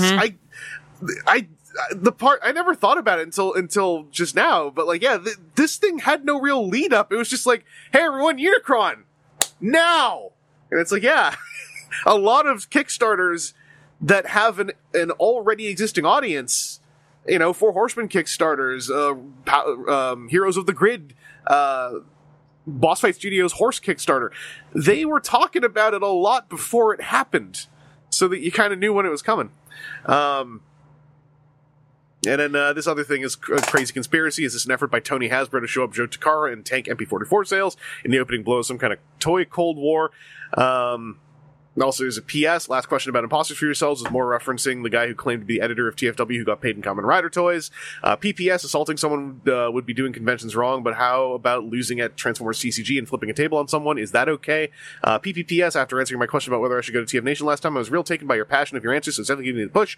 So TF Nation 2020, I will be attending. Thanks for the entertainment as always, Ryder Click. Starlord Suda is excellent. I hope you have a good time at TF Nation 2020 and that you can make it properly. Aaron, quick one here. Is it assault at a convention if you throw a table at someone, but it was over the TCG? Yes, it's still assault. Okay. Might be justifiable depending on what sort of deck they're playing. And you really shouldn't throw it at is flipping a table throwing it at someone? I mean, if you flip a table, because if you say throwing a table at someone, I'm imagining picking it up and putting oomph on it. But like a proper table flip, the table doesn't actually move forward. Right. It just it might hit their legs if they're tucked way underneath it. Let me say, quote, flipping a table on someone. To me, that is the gray zone between flipping a table and throwing a table if the flip makes it land on someone. Because it had to go forward then, right? Yeah. So, yeah. Like, you can't just flip a table over in place and and also I grabbed you and threw you under it. Well, while it was in midair. if you pulled the table as you flipped, you could, get some torque and get it, to flip into you more. So flip it on yourself? Then that's self-harm. And that's an entirely different discussion. I lost this game and I'm so mad. I'm going to flip the table on myself? This is confused opponent on the other chair. I don't know why they did that, but can someone call an ambulance? I heard something break when there's blood. There's a growing pool of blood coming out from under that table.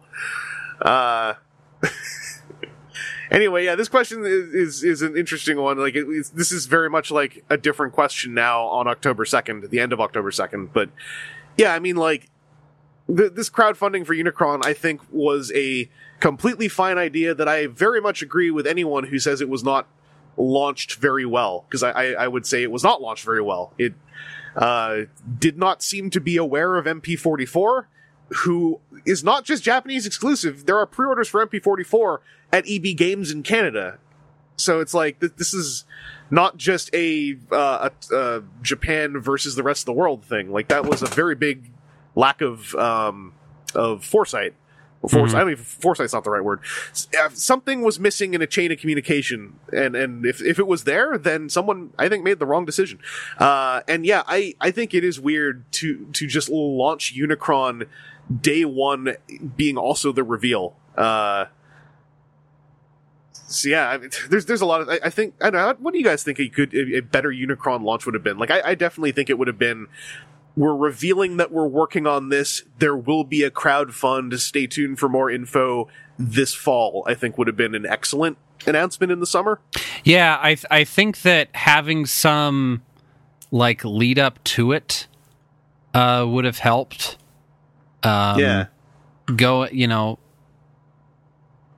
seeing things like, hey, you know, here's what it is. Show the, you know, and there's plenty of ways that you could do it of like, oh, something big is coming, and show the hand. They like show the hand, or even like, hey, show just that Unicron like face on profile. Yeah. Something big is coming. You can have people go, oh, it's Unicron. Oh, but what is it? And then a little while later, you can say, oh, it's going to be, you know, and start doling out that information to get a little bit of hype going for it. And then say, okay, when you have the renders or whatever, and say, this is what we're doing on Hasbro Pulse as a, you know, as a build to order type thing, and go from there.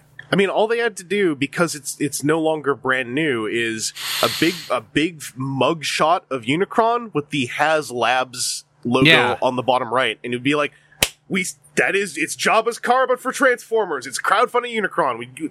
We understand. Like, that's all you need. Yeah, and you launch that with like fall 2019 on the bottom, and it's like that's, you know, precisely what's about to happen. You know.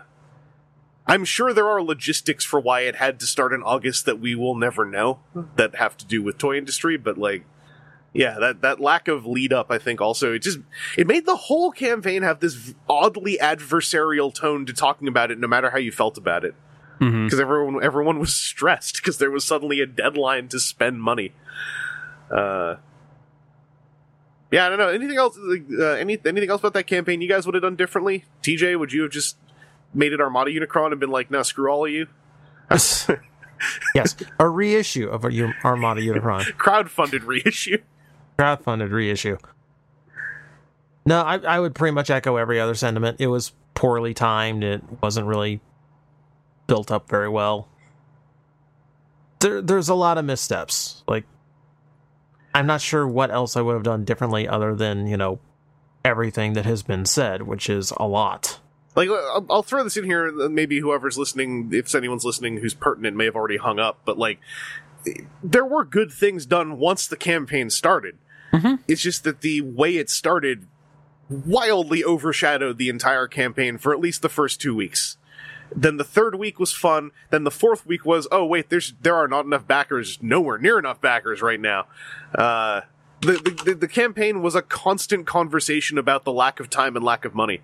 And I feel like that kind of polluted any of the little video pieces that were being put together and released to promote it. It was just like, no matter what they said, it's like, yeah, but also, when is this happening? What about MP44? And I'm only hung up on MP44 because it is so close in price point, and it is official. It is an official toy. And it's like, the people who are going to buy a Unicron are the kind of people who are going to buy an MP44. So, that's all moot now. Like, we'll know in a couple days how this goes. I would bet legitimate money that Unicron is funded, because, what is it, October 6th? That is Sunday. Like, what are they going to do at New York Comic Con on go out on Sunday and go like, hey everyone, we failed. No, actually, you all failed. Anyway, good night. John Warden just like knocks their cabinet over and leaves. Like, is that? Yeah, just he's got the mic in hand and just drops it. Just, yeah. Now you failed me. I thought we could rely on you. That weird Canadian yelled at me about Omega Supreme for precisely 180 seconds. Yeah, until he says, we were going to do Omega Supreme next, and you're just like, fuck! So, I mean... Hold on, if I sell everything I own, I can put 4 more down. Come on, man. I'm trying to not repeat myself, but like, I don't think it enters into the kind of crazier conspiracy theory stuff I saw to say it's probably planned that Unicron succeeds. Mm-hmm. I almost wonder if it will be a reverse thing. And just today. Yeah. Like on the 6th when they pick up the microphone. Yeah. They don't have a booth at New York Comic Con though, right? Like classically I think usually... most of their stuff's like off-site, but yeah, I couldn't tell you for sure. I've never been. Remember. I stopped going because it got too crowded. Anyway, thank you for the questions, Star-Lord Sue. Those are some old questions, as some of you may have ascertained. But hey, we're still working on it. We're still doing our catch up. We're happily in the middle of summer now for listener questions. Yeah, I think that's an episode. Unless we like Aaron, I don't know if you just want to get going, or do you want to hang around and do a little bit of off-topic talk? I want to get to bed so that I can get up in like 6 hours and go to work a bunch. You go export me my audios so I can start slapping stuff together and get yourself some rest. We have to stop talking first so that can happen. Well, you can stop talking. Yeah, I don't trust you. No, it'll be fine. I just want to tell TJ about the Glyoses I got. Okay, that's all. Well, I'll dip out then. You gentlemen have a good time. All you listeners, I'm sorry for the Glyos talk that's upcoming. You'll make it through it. I believe in you. Now, someone's going to say, hey, Aaron, can you say that about the TCG talk? And then no, it's going to be, back off. TCG talk is sacred. You watch your mouth, son. Yo, did you see Barricade? Yeah. That friggin', he's like adding a soft green pip mechanic to no pip cards. Like, that's friggin' cool. Yeah. I got deck ideas. Anyway, I'll let you go. Okay. Have a good night. Send me the audio. Take care. Yeah. Have a good time in the 1700s. Yeah, we'll do. Yeah. All right, this is close enough, so I'm just going to pop back in and tell you some of our thoughts on today's, October 3rd's, reveals at New York Comic Con. There was more Earthrise, there was Cyberverse, there was TCG stuff. The TCG stuff, let me just grab my phone here. I got a text from Aaron, which I'll just paraphrase to you. He said, third faction and an SRT, huh? And that Merc faction seems pretty exciting. As for the actual toy stuff, Earthrise, the Cliffjumper looks okay. His legs are a little bit twiggy, but he looks all right. The Starscream is like fine. I was actually when I woke up and I saw a lot of chatter about Starscream, people saying, "Oh, it's just an upscaled classics." I was like, "Well, Starscream looks like Starscream. How do you know it's upscaled classics?" Then we saw some better photos of him in person from the show floor, and it's like, oh, he even transforms like the classics. Okay, I kind of see where you're coming from. There is no waist swivel, and I don't think the classics design can have one easily, so I understand why there isn't one. It just makes me wish that maybe a more imaginative transformation had taken place. Classics transformation's fine. I'm not going to say that there's like a million other ways to make a plane turn into a Starscream, but it has a very 06 look in a little ways for the worse, in my opinion. Anyway, before I continue about my own thoughts, TJ has some here off of Twitter, off of his Twitter account, thoughts on Earthrise reveals, : Cliffjumper's long overdue for his own mold, glad it can't be mistaken for a Bumblebee. I agree with that, although I can see how you could Bumblebee it up into an 06 Classics Bumblebee with the big backpack. Hoist, or quote, TJ says, Hoist makes me eager for Trailbreaker if they give him the remolds for a cleaner robot mode. Yeah, I think Hoist looks okay. Hoist is like kind of just there. They got a very good robot mode on him, which like even Masterpiece styled Hoists had a lot of trouble doing, and that's cool. And he's got that base mode ramp in the back. TJ says, new Optimus seriously kills my interest in 35th Optimus, but we talked about that already. What else is there? There's the Battlemaster who turns into a shield, which basically is he turns into a ramp. A troop buildable ramp. I'm into it. Kind of. I'll talk more about this some other episode, but this is hot takes, yo. TJ says, OMG Scorponok incoming. Yeah, they have that deluxe size Zarak, so it's like a headmaster onto a Zarak who turns into a Scorponok head, solves the Scorponok head shape problem with headmasters. I wonder if Zarak has his own mode. We won't see him for a long time, so I'll probably forget about him fairly shortly, until Toy Fair. Cyberverse toys look as good as they should have been to begin with, says TJ. Also, BAF McAdams, says TJ. Yeah, the Cyberverse Deluxes sounds like there'll be 8 of them, because you have to collect 8 to put McAdam together. I just was going off about that show on this episode. If I haven't already, then spoiler alert, I will. That's very exciting that Cyberverse is getting like some real nice looking toys. And I think that's about it for the new Earthrise things. The only thing I got from Aaron was that thing about the TCG stuff, and like, you know, we talk about the TCG here sometimes. Those mercenary cards are very exciting, and the character selection is inspired with Detritus in there and Cybertron Mudflap in there. Like, those are the two niche ones, but I'm excited about the TCG. Those cards are going to be out in a month, so honestly, all due respect to Earthrise, TCG is exciting me a lot more. All due respect to Earthrise, I had written off that we might get nice Cyberverse toys, so that's kind of exciting me more. Earthrise is doing a bunch of expected stuff. Oh, there's also a Wheeljack. Does not turn into the van. He is a car. I think he looks fine. I've seen some chatter about him being a little kibbly or kind of funny looking, and he is kind of funny looking, but also he has that certain type of funny looking that I feel like is going to turn out fine in hand. I think that using the spoiler to fake his wings is a clever thing to do on a deluxe. He's got a very big back plank, and I think that's probably throwing a lot of stuff off, along with all the underlimb car panelage. But once you get him to a nice pose, I suspect he's going to end up looking okay. Anyway, I think that's everything. I wanted to throw some hot takes in here since I'm putting this out basically on the same day. Now we're going to go back to that off-topic what we got this week. I got back into Glyos, spoiler alert. Well, not back into Glyos, I just haven't bought it for a while because I have too much. They put out something that made me buy some, and I'm going to talk about that very shortly. Why am I telling you this now? I don't know, because I'm recording this in front of the computer doing the editor. The rest of the podcast. Cheers. All right, TJ. Yeah. Off-topic what we got. This is a very specific thing I want to talk to you about because I haven't ordered Glyos in a while. And that last wave, I saw 3 new Armorvores, and I saw very pretty purples, and I had a moment of weakness. What'd you do? So I bought one of each Armorvore. And I actually never had Phaos, so I got my first Phaos as well. It's the Phaos in the purple and Phaos in the purpley gradiented to pink. Mm-hmm. And then I got some axis joints and swing joints and hub sets just to have stuff to mess around with if I want to, but I don't know if I'm really gonna. But I just wanted to have them there. I also grabbed the 2 Travelers because I was already like dealing with the Canadian flat rate that anyone selling indie toys has to deal with. So I was like, I might as well fill the box up to some degree when I do this. And then got a freebie Glyan, which was really nice. Oh, nice. So the Glyan has some cool head paint apps, but yeah, those Armorvores, like, okay, the Bionic Eye Cat, you know, this looks cool. It's a new head, basic, but it looks cool.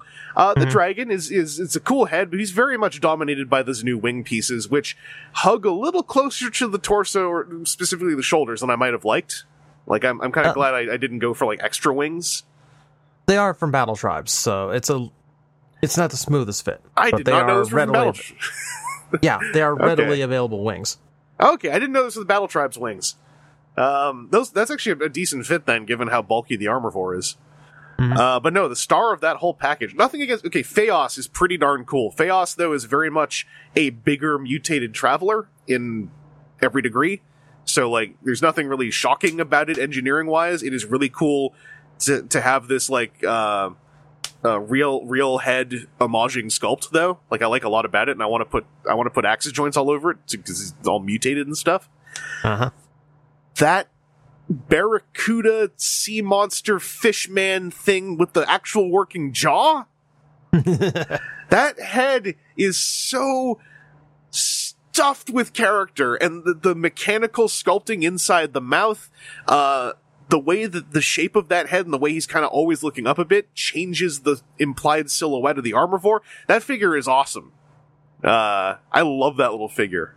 I like the Armorvore. I did not know how much more I like the Armorvore as a deranged, angry fishman. When they showed those photos for the first time, I was all about that dragon head. Yeah. Because, you know, that kind of goes back to the Battle Beast homaging really directly. And that the piranha head, I guess, just something about it wasn't doing it for me. Yeah. But like in hand, seeing the shapes and seeing how it works, and yes, the jaw and all that. It is nice. It is really nice. Yeah, nothing against the dragon head. It's just the dragon head, especially with the wings, is just much like the Bionic Eye cat head, the third new one. Like those just feel like, yeah, it's battle beasts. These fit the body very well. They're very good sculpts. But that Piranha Barracuda Angry Man, like there's something alive to that sculpt. And I think they're all Jason Fraley sculpts, if I understood correctly. Yeah. Yeah. Believe so. Yeah, like I mean, obviously Jason Fraley has done great work and did great work on these, but the work on that Piranha head was like another level up, in my opinion. Like that was really good stuff. Yeah, according to the thank you post, that was all him. Man, like they like him and Matt did up the designs for the Piranha head, and it was him that figured out, oh, if we did this, we can give it a working jaw. Yeah, that's it's not even the working jaw is a touch that really tickles me, because typically Glyos stuff does not have room in the way they do things to fit in articulation that's not using Glyos pegs. Mm-hmm. So I mean that's already cool. It's the fact that there is sculpting on the inside, like taking that Glyos approach of sculpting everywhere to that extra level. Yeah. It's just it's awesome. It's a fantastic little set of figures. I don't know if I'm gonna I'm gonna try. I just don't have the room to do every drop anymore. I have too much Glyos, and I don't know how I'll ever get it sorted. So that's why I've been kind of holding back. But things like this that are also involving a really nice purple, like that's just gonna hit me. So I did that drop. Did you do that drop at all? Did you? You literally hit like on the Sarvos I built out of that drop. I did. I just don't know how else to transition the conversation into your feelings on it. Okay. Yes, I did the drop. That photo that you posted that I acknowledged seeing, did you actually take that? Was that actually yours? Didn't steal that from Twitter? Just yanking that off one of the Facebook groups or what? No, I enjoyed the drop. Like, two-tone purple is going to be a good bet for me anyway. Yeah. But, yeah. I really like the new head sculpts. Like as I said, I like the fish head a lot more than I thought I would. I like the cougar head. I think is a nice little throwback to the original wolf head a little bit. Yeah. Kind of getting more the more like mammal beast going again. Like, I like the variety. Yeah. I like this idea. It's like, well, we just have all these different heads available now, and who knows what you're going to see next. Well, that's the one thing where I was like, the only possible negative out of this for me is suddenly getting 3 new PVC Armorvore unmasked heads puts a greed in me where I'm like, and then realizing like, we're probably not going to see more heads for a while. Just reasonably, for the way that, as far as I've understood Glyos tooling to work, it's like they kind of swap places with parts, and I'm like, I don't think it's reasonable for me to think like, oh, new animal head every couple months. It's like that probably is not reasonable at all. No, I would say it is not. Yeah, no, absolutely not. And so I'm a little bummed out because I'm kind of like, oh man, I want to see like an octopus head, and I want to see a praying mantis head, but there is a praying mantis head. Well, I mean, there is also an octopus head, but it was a resin. Like, I got this is sort of octopus kraken head that I got off of Godbeast Marty Hansen way back. Mm-hmm. Like there are resin heads that have been done that are really cool too, but production PVC is just like, if you're into Glyos, is it? That's what I'm saying though. Like, his Nemesis figure has the mantis head as an alternate. Oh, okay, yeah. I mean, yeah, the Kabuto Mushi stuff. Yeah, there is a mantis head in there. Sorry, I'm thinking like very specific Armorvore. Because yeah, you could ostensibly swap any head onto the Armorvore. Yeah. But yeah, like I wonder if perhaps if there was going to be any other incremental Armorvore stuff in the near future, it might be the helmeted head. Because that's where I was kind of looking at the helmeted head and going like, you are way more of a backpack on these guys, my friend. You are an underwater jetpack. You are a space jetpack. You are uninvolved with the dragon. Yeah. Well, kind of not, because all those molds keep their legacy head, like their one true head is always part of the offering. Oh yeah, so yeah. All of your Armorvores can have the same armored head, no matter what the release is. Yeah. So I think it's more a case of, well, the Neo Grantham got stale quick. So for a couple months we're going to run the Dragon. And then we're going to switch up to the Piranha. I might do another dragon, and you'll go, "Where's the cougar head?" And then we'll do the cougar head for a couple months. It's a way of keeping the toy fresh. Yeah. Yeah, I mean, I'm very much expecting. I mean, the fact that there was an extras pack with the other heads, but in the one colorway and the wings, I'm kind of like, yeah, this is like these are toolings that are going to be around for a while. The piranha head is going to be like, if they come up with some kind of like kludged together build of like a little like Sharkticon looking thing made out of armor pieces with the piranha head and sell that like on its own, I'll buy a bunch of those. But no, it's really cool to see the new heads. It's nice to see the Armorvore get some love again. Like, the Armorvore was one of the first things I ever got to see debut in Glyos. And it was really exciting, because I remember when it was a resin at New York Comic Con, and I was astonished at the idea of this heavy, thick, bulky thing being done in PVC. So it's neat that it now gets, like, the first working mouth to a certain degree in the Glyos, like, toolinged stuff. Yeah, that was the main off-topic thing I wanted to talk about. There's one other weird thing I don't know if I meant. Did I talk about that Darth Vader last time? The Darth Vader. Yeah. Did I talk about a Darth Vader with like a rubber body sock? I don't think so, but on the other hand, the day has been long, so brain may not be working at maximum efficiency. Many months ago, hyper-real Black Series Darth Vader mistakenly was on American Amazon for $50 instead of like $80 or something. 70 or $80. So I ordered it because I was like, oh, it looks great. It's going to be like, because they were like, it's going to be a posable metal skeleton with soft goods on top. Somewhere in all that, I missed the part where it wasn't all soft goods. The soft goods were just the cape and the robe. And the figure showed up because I forgot I ordered it because it had been months. So he's this weird, like, 7-inch scale Darth Vader who's a metal skeleton, and his upper body and lower body are two separate things you can actually pop apart at the ball joint, the metal kind of ball sockety joint. But he's wearing rubber pants and a rubber upper body shirt over top of the rubber, or over top of the metal skeleton. So he's like those weird Hot Toys arms, or like those weird Fison naked people toys that are always on Big Bad Toy Store. And so I don't know if I want to keep this thing, but I messed with it a bit.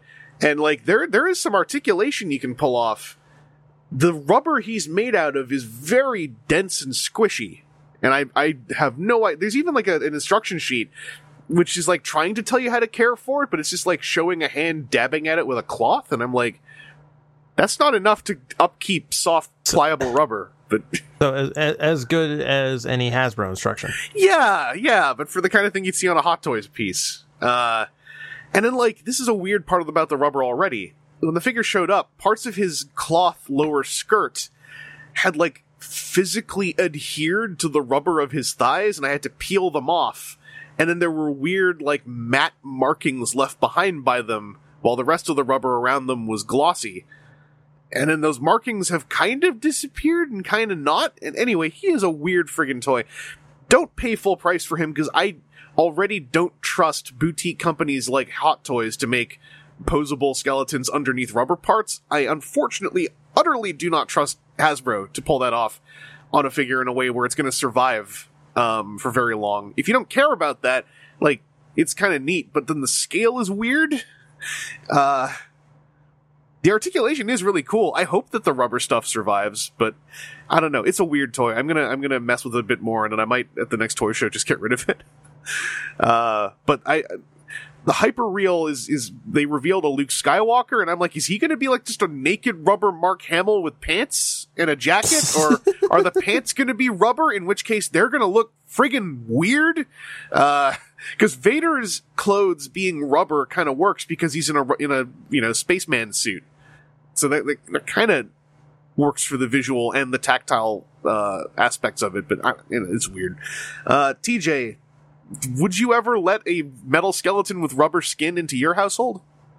I mean, is it the evil T-800 or the good T-800? It's the good. It's the one from Mortal Kombat X. That's who it is. Oh, sorry, 11. Mortal Kombat 11. Okay, so Looks the part. Sounds weird, but I love his line reads. Because they have him playing the T-800 from Terminator 1, it sounds like, but he's doing a whole lot of dialogue. Like, the way that he says, "get over here" in his Fatal Blow. which is great, because it's what he did. He just copied elements that he heard. Yeah. Trying to fit in. It's on topic. Or he's very blunt, and like some of the line reads are so funny. He talks to Ronda Rousey, Sonya Blade, who is unfortunately one of the worst voice actors in the whole game. And she, when they start a fight, one of their intros, she's like, "They call me the female Terminator." And then Arnold's only line for that exchange is, "Why?" And I'm like, it's just so funny. Also, his ending, I saw his character ending for the tower mode, and it's like, all right, y'all had fun. But no, I mean, let's say that there was a figure of a character you like, and the figure is a rubber suit over top of a posable metal armature. Like, would you have interest in that? Do you think that would survive in the Florida climate? I mean, I've seen little pieces of rubber split off a Transformer tire. I've seen rubber degrade on figures. Bottom line, no. I don't think I would. More to the point, it's really hard for me to trust any kind of figure where if something breaks, the answer is a little bit more involved than super glue. Yeah, also, if any of the joints are funny, it's kind of like, well, they're buried inside rubber. Uh-huh. The nice thing about this Vader is his joints actually feel really good, and there are some ratchets in there that help a lot. And also, like, the friction joints are very tight. The rubber doesn't seem to fight back and undo any of my poses, which is something I expected it to do. So there is that. I'll throw it out there. Does anyone listening to this have any experience with those Fison naked people figures? What are like naked rubber person over metal skeleton? Because I see those on Big Bad a lot, and those seem like the only thing that is a true parallel to hyper real Darth Vader. And I'm curious if anyone has handled both and has any kind of comparison context. I'm wondering if Hasbro like did a good job at one of these or not, because it's interesting. I'm happy I got to handle it. I'm unhappy I paid to handle it, and I hope I can make some of that money back one way or another. But it's a very weird figure. It looks like Darth Vader. I know there's arguments about whether or not it looks enough like Darth Vader, but it doesn't look to me like a fake Darth Vader. So there's that. TJ, anything else off topic on your end you want to hit up? Last time we were talking off topic, I had two things that I did want to bring up, but I wanted to wait until Aaron was back. And then he left. And yeah, you sent him away. Yeah. I will continue to hold on to these. I want to specify, I did not send him away, I merely gave him the out. And he took it very hard. Upside, I think I have non-Aaron related off-topic on the way, so next time! Alright! Yeah, and I've got possibly Flame Toys Star Saber here next time, if this FedEx tracking is telling me all the right things. So that'll be neat, too. I'm looking forward to handling that thing. Anyway, thank you all for tuning in. Apologies that we are kind of talking about everything the night before the breakfast, but we did have the Earthrise reveals, so this is a good hunk of it. I don't expect that the breakfast will show a categorically large amount of new stuff, but maybe I'm saying that so that they will. Either way, I mean, okay, we have a list. We have a list that some of it is there, already, and we haven't seen a Decepticon yet.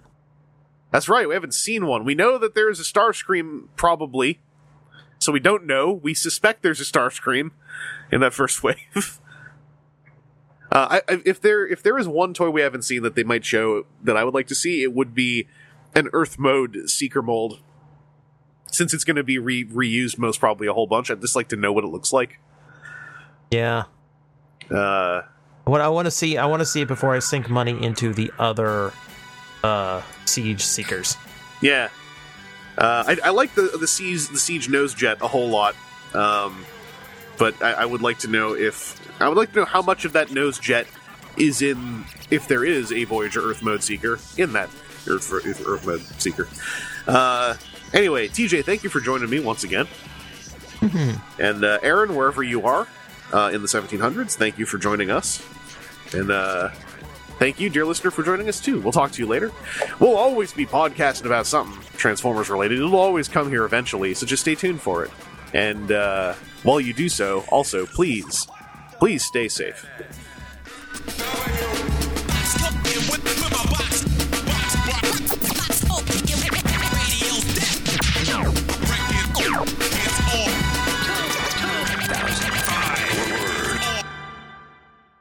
Add all that up, I don't know what the f*** it means, but you got some badass perpetrators and they're here to stay.